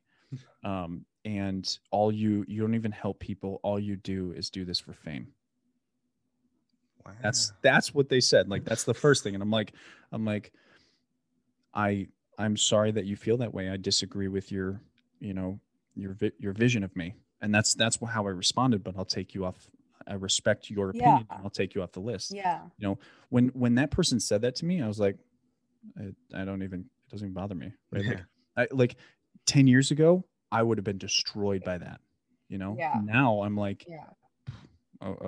you don't even know, man. Like, you don't even know. You don't even know me. Yeah, yeah, right? exactly. Yeah. Like I physically laughed when I saw that, because I'm like, Yeah. one, I love the insult. It was actually funny because I never would have expected someone to say that to me. Yeah. But I'm like, you have no idea why I do this. And if you haven't followed my content to understand, that's ignorance. Okay. And I'm sorry. Like, I'm Yeah. sorry that you feel that way. I really am. But that's your own fault for not understanding my purpose. And Yes. she was like, I texted you on TikTok, or I messaged you on Mhm. TikTok. I'm like, I've got 500 messages on TikTok. I'm sorry. I don't check that as much anymore. Yeah, Mhm. But if you literally texted me, I would have responded. And that was one of her gripes, was like, you never responded to me on TikTok. And I'm like, I'm sorry. Like, I You made wish. this You know what? texting It platform. breaks my heart. It honestly, as you were saying that word for word, like my heart broke a little bit to know that this is what this person was saying. Not because she's saying it to you, but it's Right. just that That's how that she person feels. feels that's how she's feeling. Yeah. Whether her thought is correct or not correct, that's not the issue here, because we already know that she doesn't know the story. She doesn't know where you're coming from, and Right. that's okay. But it breaks my heart that there's an individual out there that has that feeling. Right. And that's where that allowance or acceptance comes in, of like just realizing that people are people and they're limited in their own belief systems. And there are certain ones that are willing to restructure that. And I feel like this is going to connect perfectly to this little story that I'm going to read you guys whenever you're ready, unless go for it. Something. Okay. So it's called There's a Hole in My Sidewalk. Did I read this to you the first time when we were doing this talk? No, right? Okay. I don't believe so. This has rocked. Okay, I don't think so either. But this has rocked my world. It's something that I will read to my clients, especially in the first session when they're just in that mode, and it's just like you can see the victim mentality, you can see the back and forth, you can see the limited wall, or the wall actually that they've created, even though they're seeking your guidance and they're there, but they're still having this wall up. So I'll usually pull this little picture out and I'll read it. And I'll send it to you guys, and please feel free to use it because it's not mine. Mm-hmm. But it's called There's a Hole in My Sidewalk. Chapter 1. I walk down the street and there's a deep hole in the sidewalk. I fall in. I'm lost. I'm helpless. It isn't my fault. It takes forever to find a way out. Chapter 2. I walk down the street. There's a deep hole in the sidewalk. I pretend that I don't see it. I fall in again. I can't believe I'm in the same place, but it isn't my fault. It takes time. It takes a very long time to get out. Chapter 3. I walk down the same street. There's a deep hole in the sidewalk. I see it's there. I still fall in. It's a habit, but my eyes are open. I know where I am. It is my fault. I get out immediately. Chapter 4. I walk down the same street. There's a deep hole in the sidewalk. I walk around it. Now, chapter 5, probably the best chapter in this entire thing. Chapter 5. I walk down a different street. Simple. Yep. And that's the story. Yep. Simple. That's what we do. That's pretty much what we do. To me, this is what we do. It's this acceptance of knowing that, one, in the beginning, right, they don't know there's a hole in the sidewalk. They fall in. They're in the victim mentality of like, why me? This always happens to me. It's everyone else's fault, and I have no control in my life, so I blame everyone around me. But eventually, you get to a place where you can see it's there. And you do fall in because it's out of habit, because we're used to doing the same thing over and over again. But the difference now is that you're aware of it, your eyes are open, and you know the steps to come back out. And then chapter 4 is about, you see it's there and you just decide to walk around it. So you're like, you know what? I'm going to walk around it. Now, the true transformation that I want my clients or anyone to, embody within themselves, or for me to constantly remind myself, is that even when you go through all these chapters in your life, right? And you're going to constantly be going through this in all different moments in your life. But the transformation comes from accepting everything, allowing yourself to accept it all, feel what you need to feel. And then in the morning, when you wake up in the morning and you open that door and you're walking down the street, you just decided, hey, I already know what's down this pathway. I know there's the hole. I know all of this stuff. I decide today to go right. I'm going to go down a completely different pathway. I don't know how many holes there are. I don't know what it's going to look like. I don't know what's going to happen to me. I don't give a fuck because I'm excited. I'm ready to go. And this is what's going to be really exciting for me. I'm meant to go right. I'm meant to go down a different pathway. We're going to see what happens. That's the true transformation. Yep. I love it. I love it. And I love that I love that you're swearing now too. It's great because it doesn't make me feel isolated. Well, you swear and I'm like, oh, we can swear Kyle, here. Shit. You just opened up a whole thing. Yeah, Kyle doesn't swear that much, so it's mostly me on this show. I'm waiting for that one episode that I'm just like absolutely fired up about. Let's get it. Oh, it's gonna happen. Oh, I can't wait. Well, Kyle, do you have any questions for Henna? Honestly, if there was one quote or one thing that you could say to people that are struggling with the same things that you went through, what would you say? Ooh, a quote? Yep.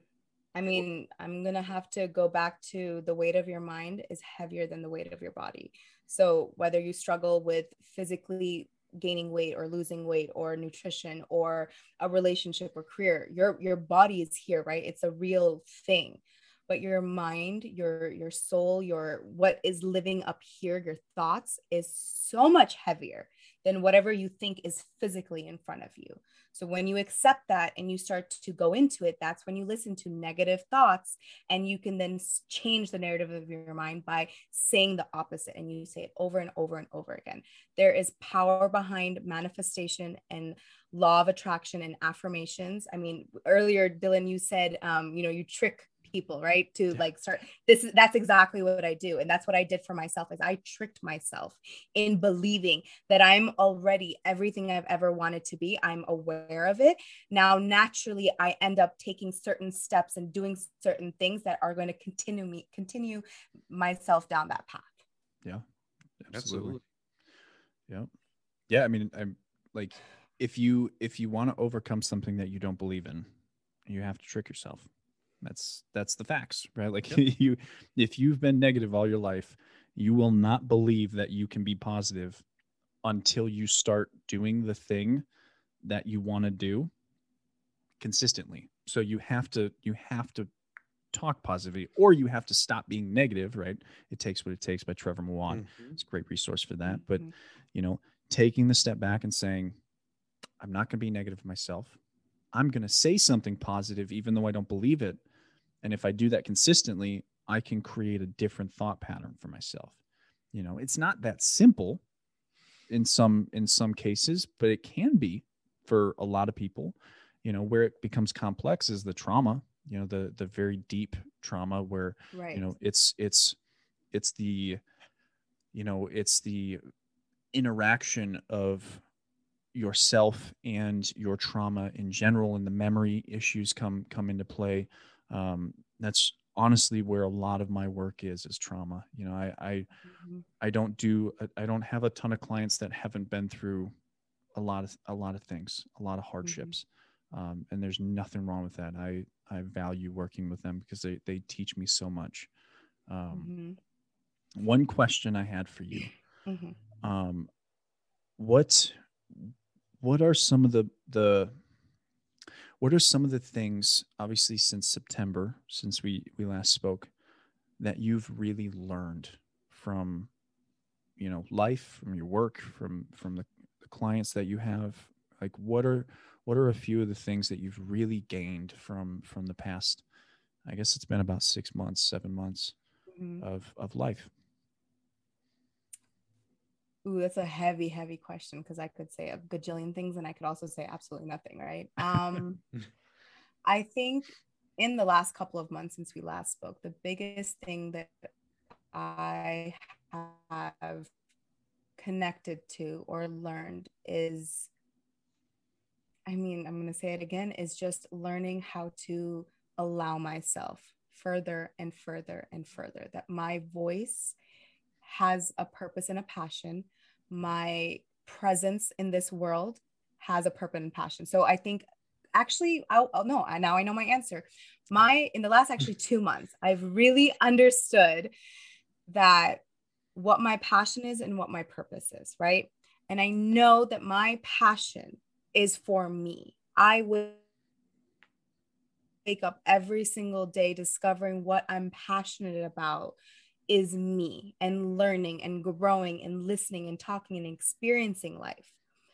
From my passion, my purpose is born, right? And I used to say this before, and I don't think I actually really understood it until recently. And I think it's going to constantly, open and have all those Henna moments. But my purpose is then for others, right? My purpose is to show you, or just help talk to you, or just listen to you. It's for other people. Mm-hmm. But my purpose is nothing without knowing what my passion is. What am I passionate for? What drives me? And I'm able to clearly identify certain things. I think that's been my biggest thing. I love it. Absolutely. And it totally confirms my thoughts on values. Yeah. Yes. I mean, that's it. That's it, right? Like when you really start to look at everything through the lens of yourself, you start to recognize just what's needed within your life. You don't need the excess. You don't need the, too much. You need what you need, and you give what you can rather than you give everything. Right. Yes. And I love that. And that's so good for you, especially because of what we do, right? Like it's such a profound thing that we do. And it's such a hard thing because, it's easy to sit here and question yourself. I certainly have done it myself. I'm just a life coach. I'm just a mental health coach, right? It's kind of where my niche is right now. Yeah.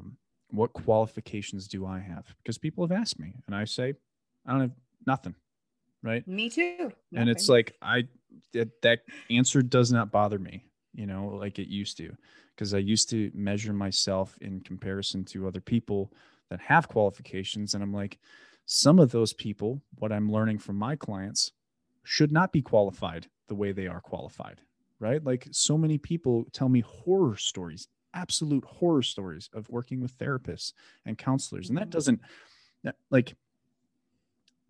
make me hate all therapists and counselors, but there are certainly people that are not qualified to do the job that they're doing. And I like where I'm at. I don't want to get qualifications. Can I tell you a secret why you're good at what you do? And it's life coaching, because it's easy to just say life coaching because it's so hard to really identify it. Right. It's because you are simply human being. You're just a friend. You become someone, or you have become someone who just can sit there and listen. Yeah. And reflect, right? You don't tell people, here are the steps to change your life. If you don't follow these steps, then you're out. Sorry, it's not going to work out, right? Yeah. You just listen, and you allow, and you guide, and you become a friend, right? That's my biggest thing, is I want to connect with my clients, which is also one of my biggest struggles, because the more and more I connect with them, the more and more I give of myself, and then I am completely exhausted and drained and depleted. So my challenge right now is learning to step back. I mean, I stopped making a lot of TikTok videos, stopped making a lot of content. I get now overwhelmed when I'm posting on Instagram, because I'm constantly comparing myself, or I should be doing this, or I should be doing this. And I'm like, well, fuck that. Like, no, I allow myself to take a break in whatever way I need to take a break. I don't need to aesthetically please people online of what I do. I don't need to explain myself. I allow myself to feel called to post when I want to post, when I want to share, because again, go back to my passion. My passion is for me, and my passion is helping people. But if I'm constantly feeding my purpose before my passion, then I'm depleted and drained. So I have to set those boundaries. I have to let people know that, hey, allow me now it's in my contract, and it is like highlighted and bolded, allow me 24 hours to 48 hours to respond to you. Now, I probably will respond sooner than that, or even longer than that. But everybody knows that I will tell them I'm busy. I have a lot going on. You know, I'm here. And this is maybe a trick that you guys can use is I always tell them, send me a voice memo. If you're going through something in that moment and you really need someone, I can guarantee you that you know how to get yourself to wherever you need to get to, because I see it in our sessions, right? I don't tell you how to change something or how to feel. I just ask certain questions and then you figure it out yourself already in front of me.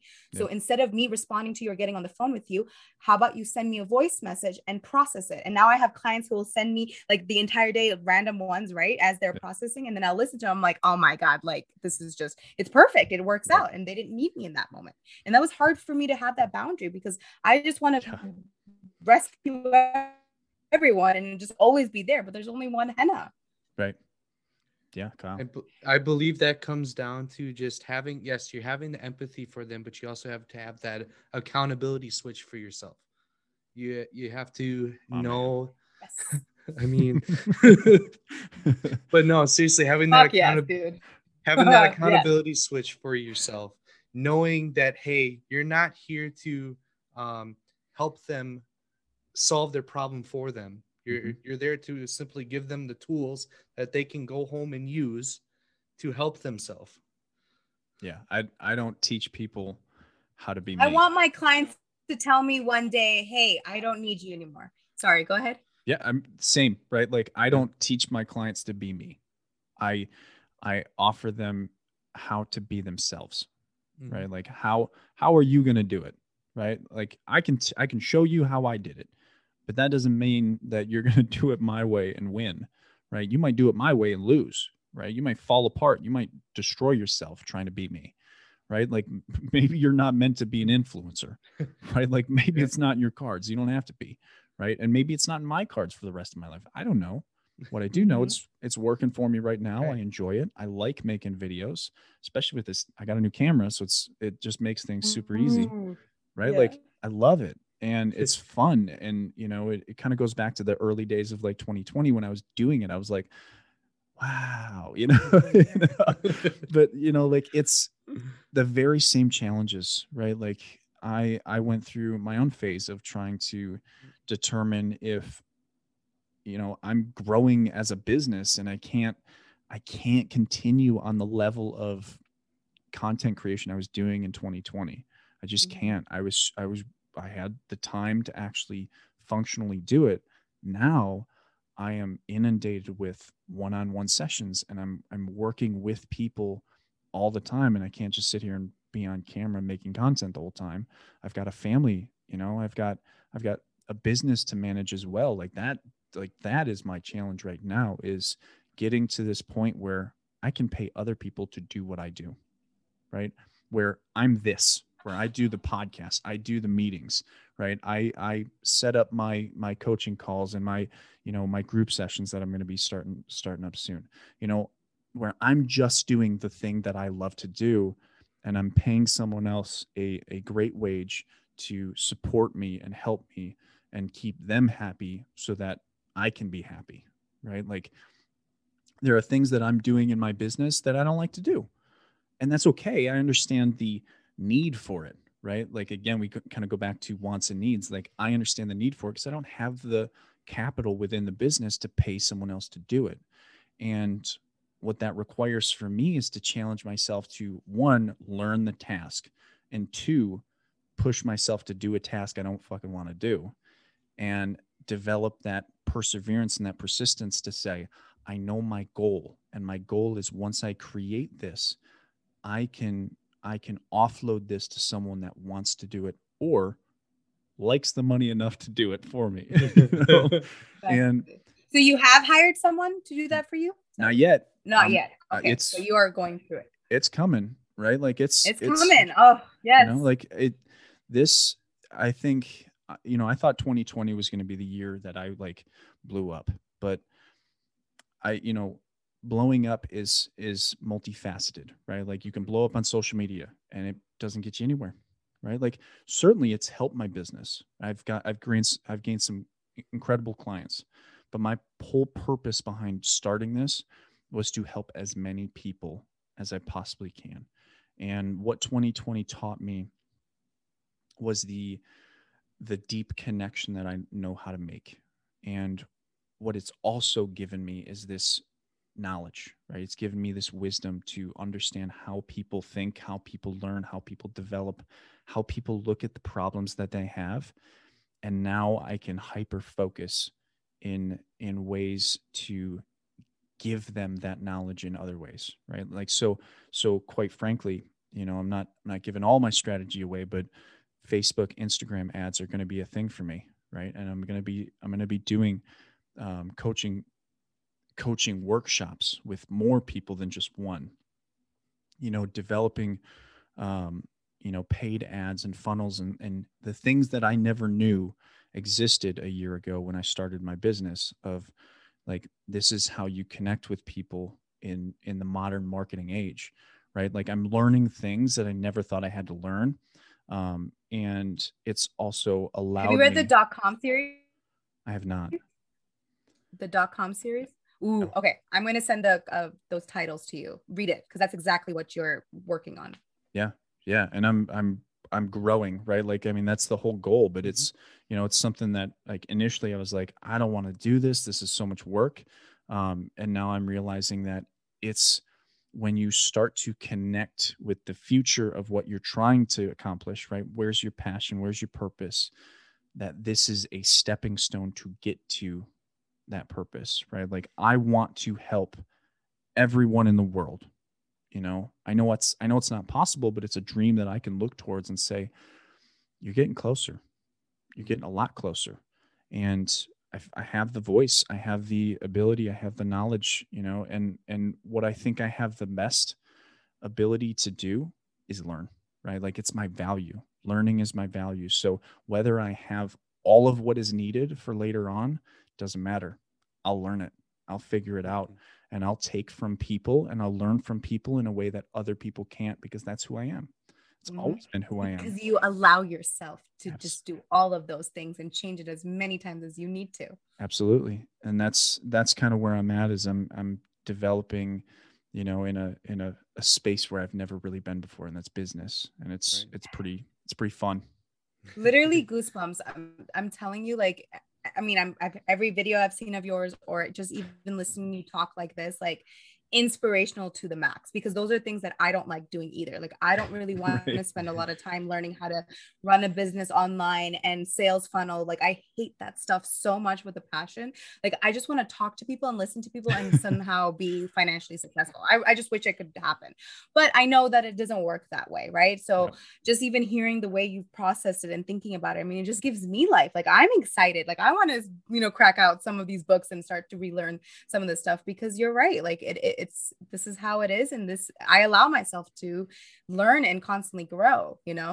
I will ask you a question. Do you think that as you talk to more and more people, and this question is for both of you guys, as you guys talk to more and more people and you connect and you see them having like the dumb moments, you're going to use that as an example, or seeing their shift and they're changing their mind and they're having all of this self-love, does that give you, I mean, maybe not life, but does it help you with your current journey? Because we're always learning and growing, right?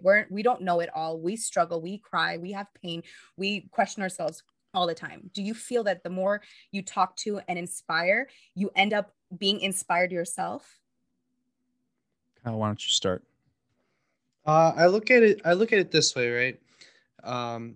If that is your sole purpose, is to put yourself in those situations where you are talking to people and you see the direct impact of what you are preaching, like your value, and you are instilling it in people.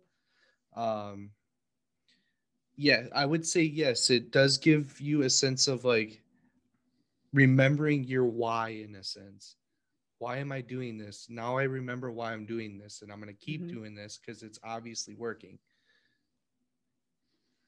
Yeah. Yes and no. Okay. I say yes, very, very similar to Kyle in a sense that I think it's very valuable to see your impact. Um, but I have learned throughout my life that your impact can also um, degrade your ability to learn. And if you if you focus so much on validation, if you focus so much on the impact that you have on people, you can learn to become someone you're not. Yeah. And I, so how I do that is I, I have created the person that I wish I had when I was a kid. Right. So it's this sense of purpose that no one can fulfill. Right. No one can fulfill who I am right now but me.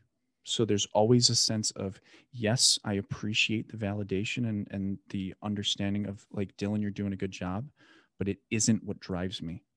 What drives me will always be the sense of purpose that I have for the person that I was. And that need that I always knew other people needed. And it's the reason that I wrote my book in the first place. And my book is what drove me to become who I am, because it empowered me to actually talk about the things that nobody else talked about. I talk about suicide, and I talk about the hardships of life and getting to that point where I put a gun to my head. Like it's like, what are you having for lunch tomorrow? I have, in my entire life, I have never met someone that was so willing to talk about things like that as I have. And I have literally fulfilled that purpose of becoming that person that I needed when I was 6 years old and 7 years old, when I was struggling at the hardest point in my life to understand what the fuck is life, right? And that will always be the thing that drives me more than any validation or any criticism out there. It's the thing that burns within my soul to help people. And it has nothing to do with them. It has everything to do with me. So goosebumps, like, and you, again, like, I maybe I'm really animated right now, but like, it's just, this is why I love talking to you or hearing you speak. So, and I may have worded the question a little bit differently. So yes, I completely agree. To be who you are is not in accordance to being validated by other people, right? But for me as an individual, I know I struggle with validating myself. I forget. I get into my head. I overthink. I'm still learning. So for me to remind myself what my passion is, what my purpose is, my passion is me, right? So when I'm doing my purpose, which is talking to other people and hearing and learning, I end up learning. My clients probably don't even realize how much I learn about who I am as a person as I'm talking to them. Not because of them validating me, saying, oh my God, Henna, that makes a lot of sense. Thank you so much. Not that part, but the part of re-explaining a story or a scenario or listening or, 100%. because every single person is so different. That part of it feeds my soul. It reminds me, it teaches me more and more. So all of my clients are my little storybooks that I'm learning from, because I have to adjust the way I say certain things or re-explain certain things, because some people are not going to, everybody has a different love language, right? Everybody's going to understand things differently. So I'm ready and willing and allowing myself to change whatever I need to change so that I would be getting through to them, but because it's teaching me. So what I meant was exactly how you explained it, but to continuously learn even from working with clients. And that's how I feed my passion and my purpose. Absolutely. I think that's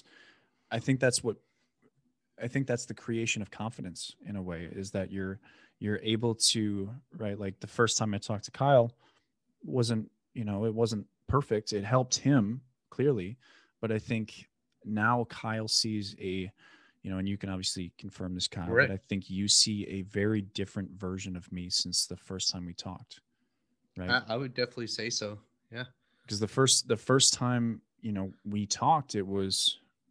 What is the story, by the way? Or if you guys don't mind telling me, you can tell me later too. But. So me and Kyle met when we became a team on COVID orders. So we were a National Guard team collected to give COVID tests, right? Mm-hmm. And so we had about 30 people, and I became like a a shadow NCOIC. So I was like third in command. Because we had two Air Force people that didn't know how the Army worked. So I kind of became that. I was that top Army NCO. And Kyle was one of my soldiers. And it was probably our second mission or so. Kyle started listening to a podcast that I was on from one of my good friends, Ryan. Yep. And it was probably the deepest I've ever gone into talking about suicide on a podcast. I mean, it was like my friend Ryan, and keep this in mind, my friend Ryan had no clue about any of this. And me and Ryan go way back to college, right? This is like 10 years ago. And it was the first time he had ever heard me talk about this experience, that he was literally like, he was in the class that I left and went home, and I was going to commit suicide. He was in the class before before I did this. Right. So he had no clue, and I didn't even realize it. I didn't realize the profoundness of that. But Kyle listened to that one night, and then the next day was like, "Hey, can I talk to you?" And it kind of gave me the context about what his situation was, and talked about his, the darkness that he was facing. And from that point on, I think we just kind of stuck around. Yeah. Wow. And it was just, for us, it was just a moment where we were, it was like no rank. Like, I'm not your authority right now. I'm just here. Right. And that's kind of what I do in my sessions. Like, I am not your therapist. Do not look up to me. Look next to me. Like, I'm sitting shoulder to shoulder with you. Right. Like, and if there's one thing that I don't talk about very often, it's leadership. And Kyle knows best of all, honestly, about how I feel about leadership. And it's something that I think once I actually start being recognized about talking about it, it will change some people's perspectives. And it's going to be a book that I write eventually. But, Yes. leadership is such a profound thing. And if you always stand as an authority figure, you're never really leading. If you can't sit down on the level of the people that you're leading and support them and understand them, then you're really not connecting with what they need.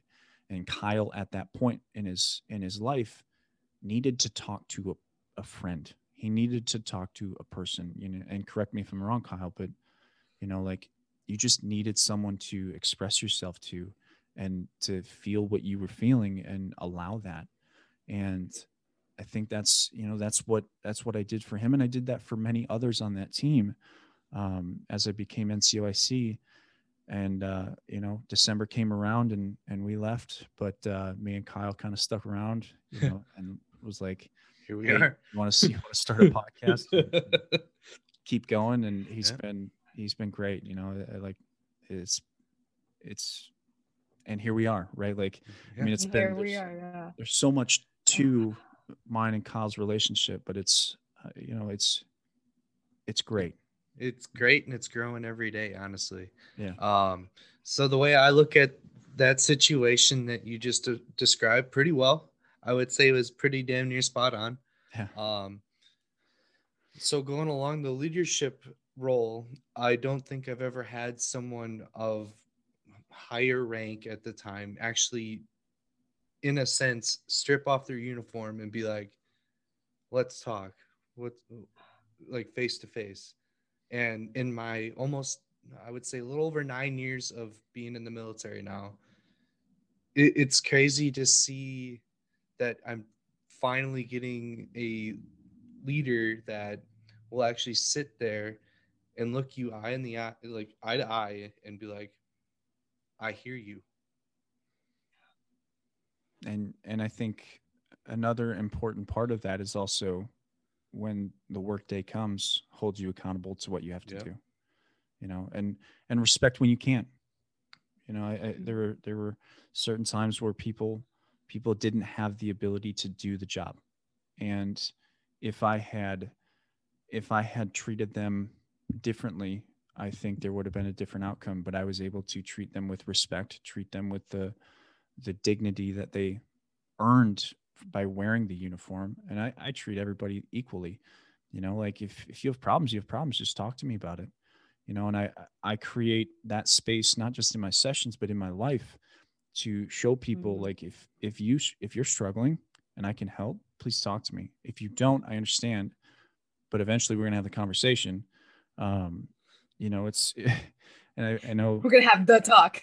right. Like here's Yeah. here's the thing. If you would have talked to me, this could have happened, and it's we're here now, and I give people the reality. You know, as a leader, I I want people to understand the reality. I want people to know I am going to hold you accountable. I have to, like, especially military, especially infantry specifically, I have to be a savage, right? Like that's part of my fucking job description. And You're just such a badass. you know, I'm not the most badass. I'm just, I just do what I have to do. And part of my job description is to make men, you know, into the people that can kill for the US military. That's what infantry does is we go out, we kill the enemy comes, kills us. We're the pawns. As unfortunate as that is, it's the reality. And it requires callousness, it requires hardness, but in the grand scheme of things, we're still human. And the infantry really suffers from that callousness and that hardship, that we feel like we have to be the hardest men out there, and we have to prove ourselves, and we have to be better than everybody else. But at the end of the day, what it does is it creates leaders that are willing to look at the mission rather than look at the men. um, Mm-hmm. and it creates toxicity. It creates the idea that if you are weak, if you show any kind of weakness, if you fail a PT test, if you fail anything, you are worthless. It creates that. And as a leader, I've seen that for the past 13, almost 14 years now. And I've hated it. Every single time I saw it, I hated it. And I was willing to step up against, some of the leadership that I've seen. And some people don't like me. And I'm okay with that, right? Like I'm perfectly okay with that because one of my values is integrity. And I'm willing to say, I know what's right, even though the army doesn't look at it as right or you don't look at it as right. I don't give a shit. I'm going to support this guy. I'm going to take care of this Mm-hmm. guy. And unlike other leaders that talk about integrity, I prove it because Oh, part yeah. of part of my life, part of who I am is showing people the way forward, not just talking about the way forward. And Mm-hmm. Kyle's seen that. Kyle's Oh, yeah. seen me make decisions that were not the right decisions for the army. And I took that on the chin. If I knew full well if we were caught, I'd take that on the chin. And I was fully okay with that because it was a decision that had to be made either for the people or the mission the that had been proven, right? The unit Yeah. had proven that they weren't going to take care of us. And if I didn't, no one was going to take care of us. Um, And I so bet you, Kyle, you were following Dylan no matter what because of how he, like you said, sat with you eye to eye and said, "Let's talk," and just listened, right? So, Because yep. of creating that value. Yep. So I look at it this way. After that day, um, really getting to sit down and talk to him, it was more or less, all right, what can I take? What value? I had to sit there and process the confrontation, and a lot of value came from it. And from that day on, I was like, what else am I missing here? So I kept digging in a little bit, a lot of learning a conversations. lot of conversations, a lot of hey, what if, or hey, I'm struggling with this. Can you help me rationalize this in my And brain what so I if, can get through it? yeah. Yep. And there was a lot of talks, and just going through that and seeing how effective it was, even if it wasn't always right to the military, we got the job done, and it was You got the job done. with very very little People take care of each other. Yeah. That's I mean, I have to say, but go ahead. Well, I mean, that's what I want, right? Like, I want to get the job done, but to get the job done requires the people to do the job, right? Leadership is supporting people and doing the work, right? I'm not doing the work. I can step down to their level and do the work if I need to, but then again, that's not always the right answer. Yeah. That's right. It's leading by example in some circumstances, but it can also be micromanagement in others. So my job isn't to micromanage. My job isn't necessarily to lead by example when I come to a certain level, especially military. It comes down to, how can I support the people doing the job? And sometimes, and I think so many military leaders and military soldiers in general can attest to this, the Army will not take care of you. The Army will always take care of itself. And you can apply this to any organization. The organization will always outlast the people. And if you're unwilling to accept that, forget that they're human beings. Right.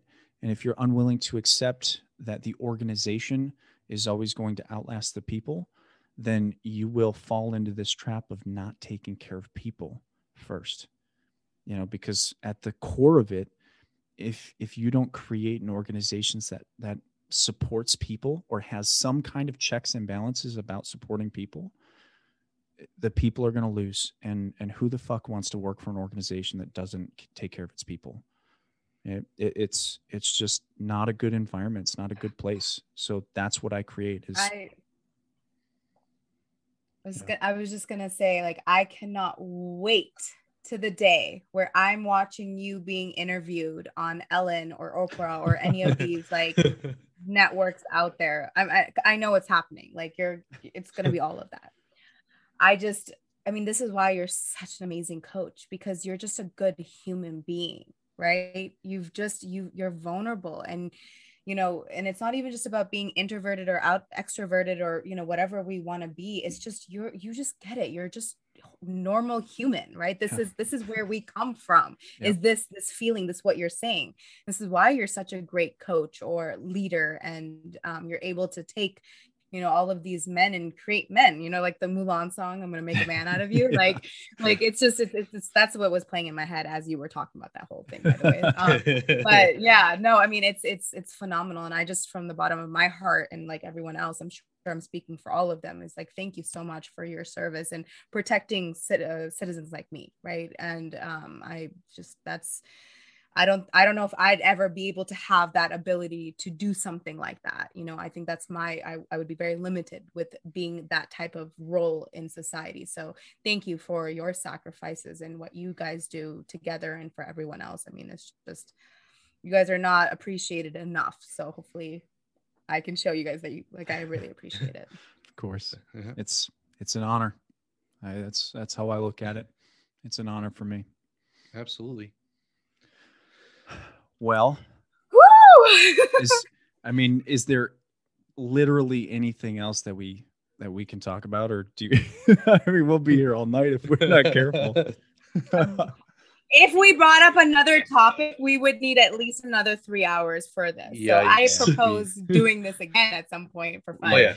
And talking about life and things like that. But right. We gotta stop, guys. we just got to, because I mean, my butt is actually getting numb, and I'm gonna have to get up and start doing some stretches and get some cardio in, because I can only sit for so long. Yeah, absolutely. Exactly. Well, let's close this out.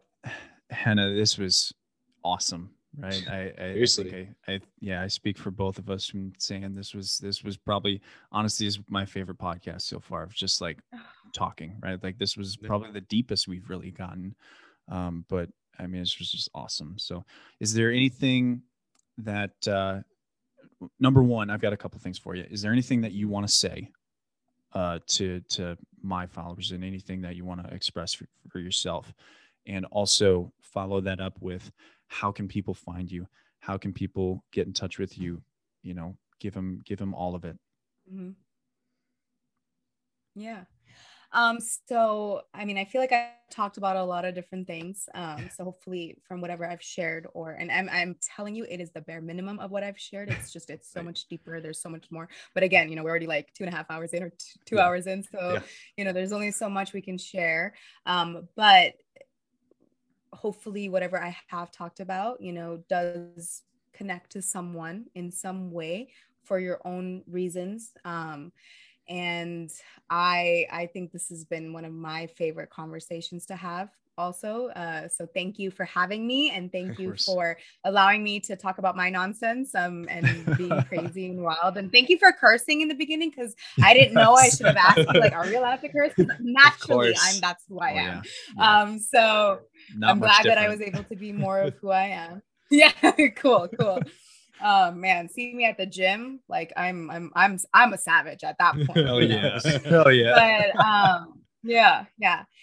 So hopefully, if you guys do find me on social media or anything else, and you learn a little bit more about me, please feel free to ask me questions. Send me a message, and I will get back to you as soon as I can. And whatever I'm able to give you, I will always give. But you can find me. So Instagram would be Healing with Henna 311. Now 311 because I used to weigh 311 pounds. And then the name of my business is Healing with Henna. Or you could go to my website, healingwithhenna.com. TikTok is also Healing with Henna. And yeah, I'm sure you can find it on Dylan's Instagram story or something like that. And you can follow it through if you post it. For sure be putting it in the description of whatever you're listening to. Yeah. Okay, perfect. Yes. If it's on YouTube, if it's on Spotify, or I think Apple Podcasts is where I get most of my views. So, okay. Yeah, guys, this has been awesome. Henna, thank you so much. Kyle, awesome as usual. Absolutely. Thank you. Gonna plug a few things. If you want to join my inspirational text platform, get a chance to maybe feature your question on the podcast, go ahead and text your question to 1-608-336-4480. It's also going to be down below. Thank you so much. If you followed all the way through to the whole, I think it was about 2 hours. Thank you for joining us this week on the Dylan Experience. This has been an awesome chat. Join us next week. I have no idea what we're talking about. I think we might be interviewing Clay, which will be awesome. But yeah, guys, thank you very much, and we'll see you next week on the Dylan Experience. Thank you so much. Bye, guys.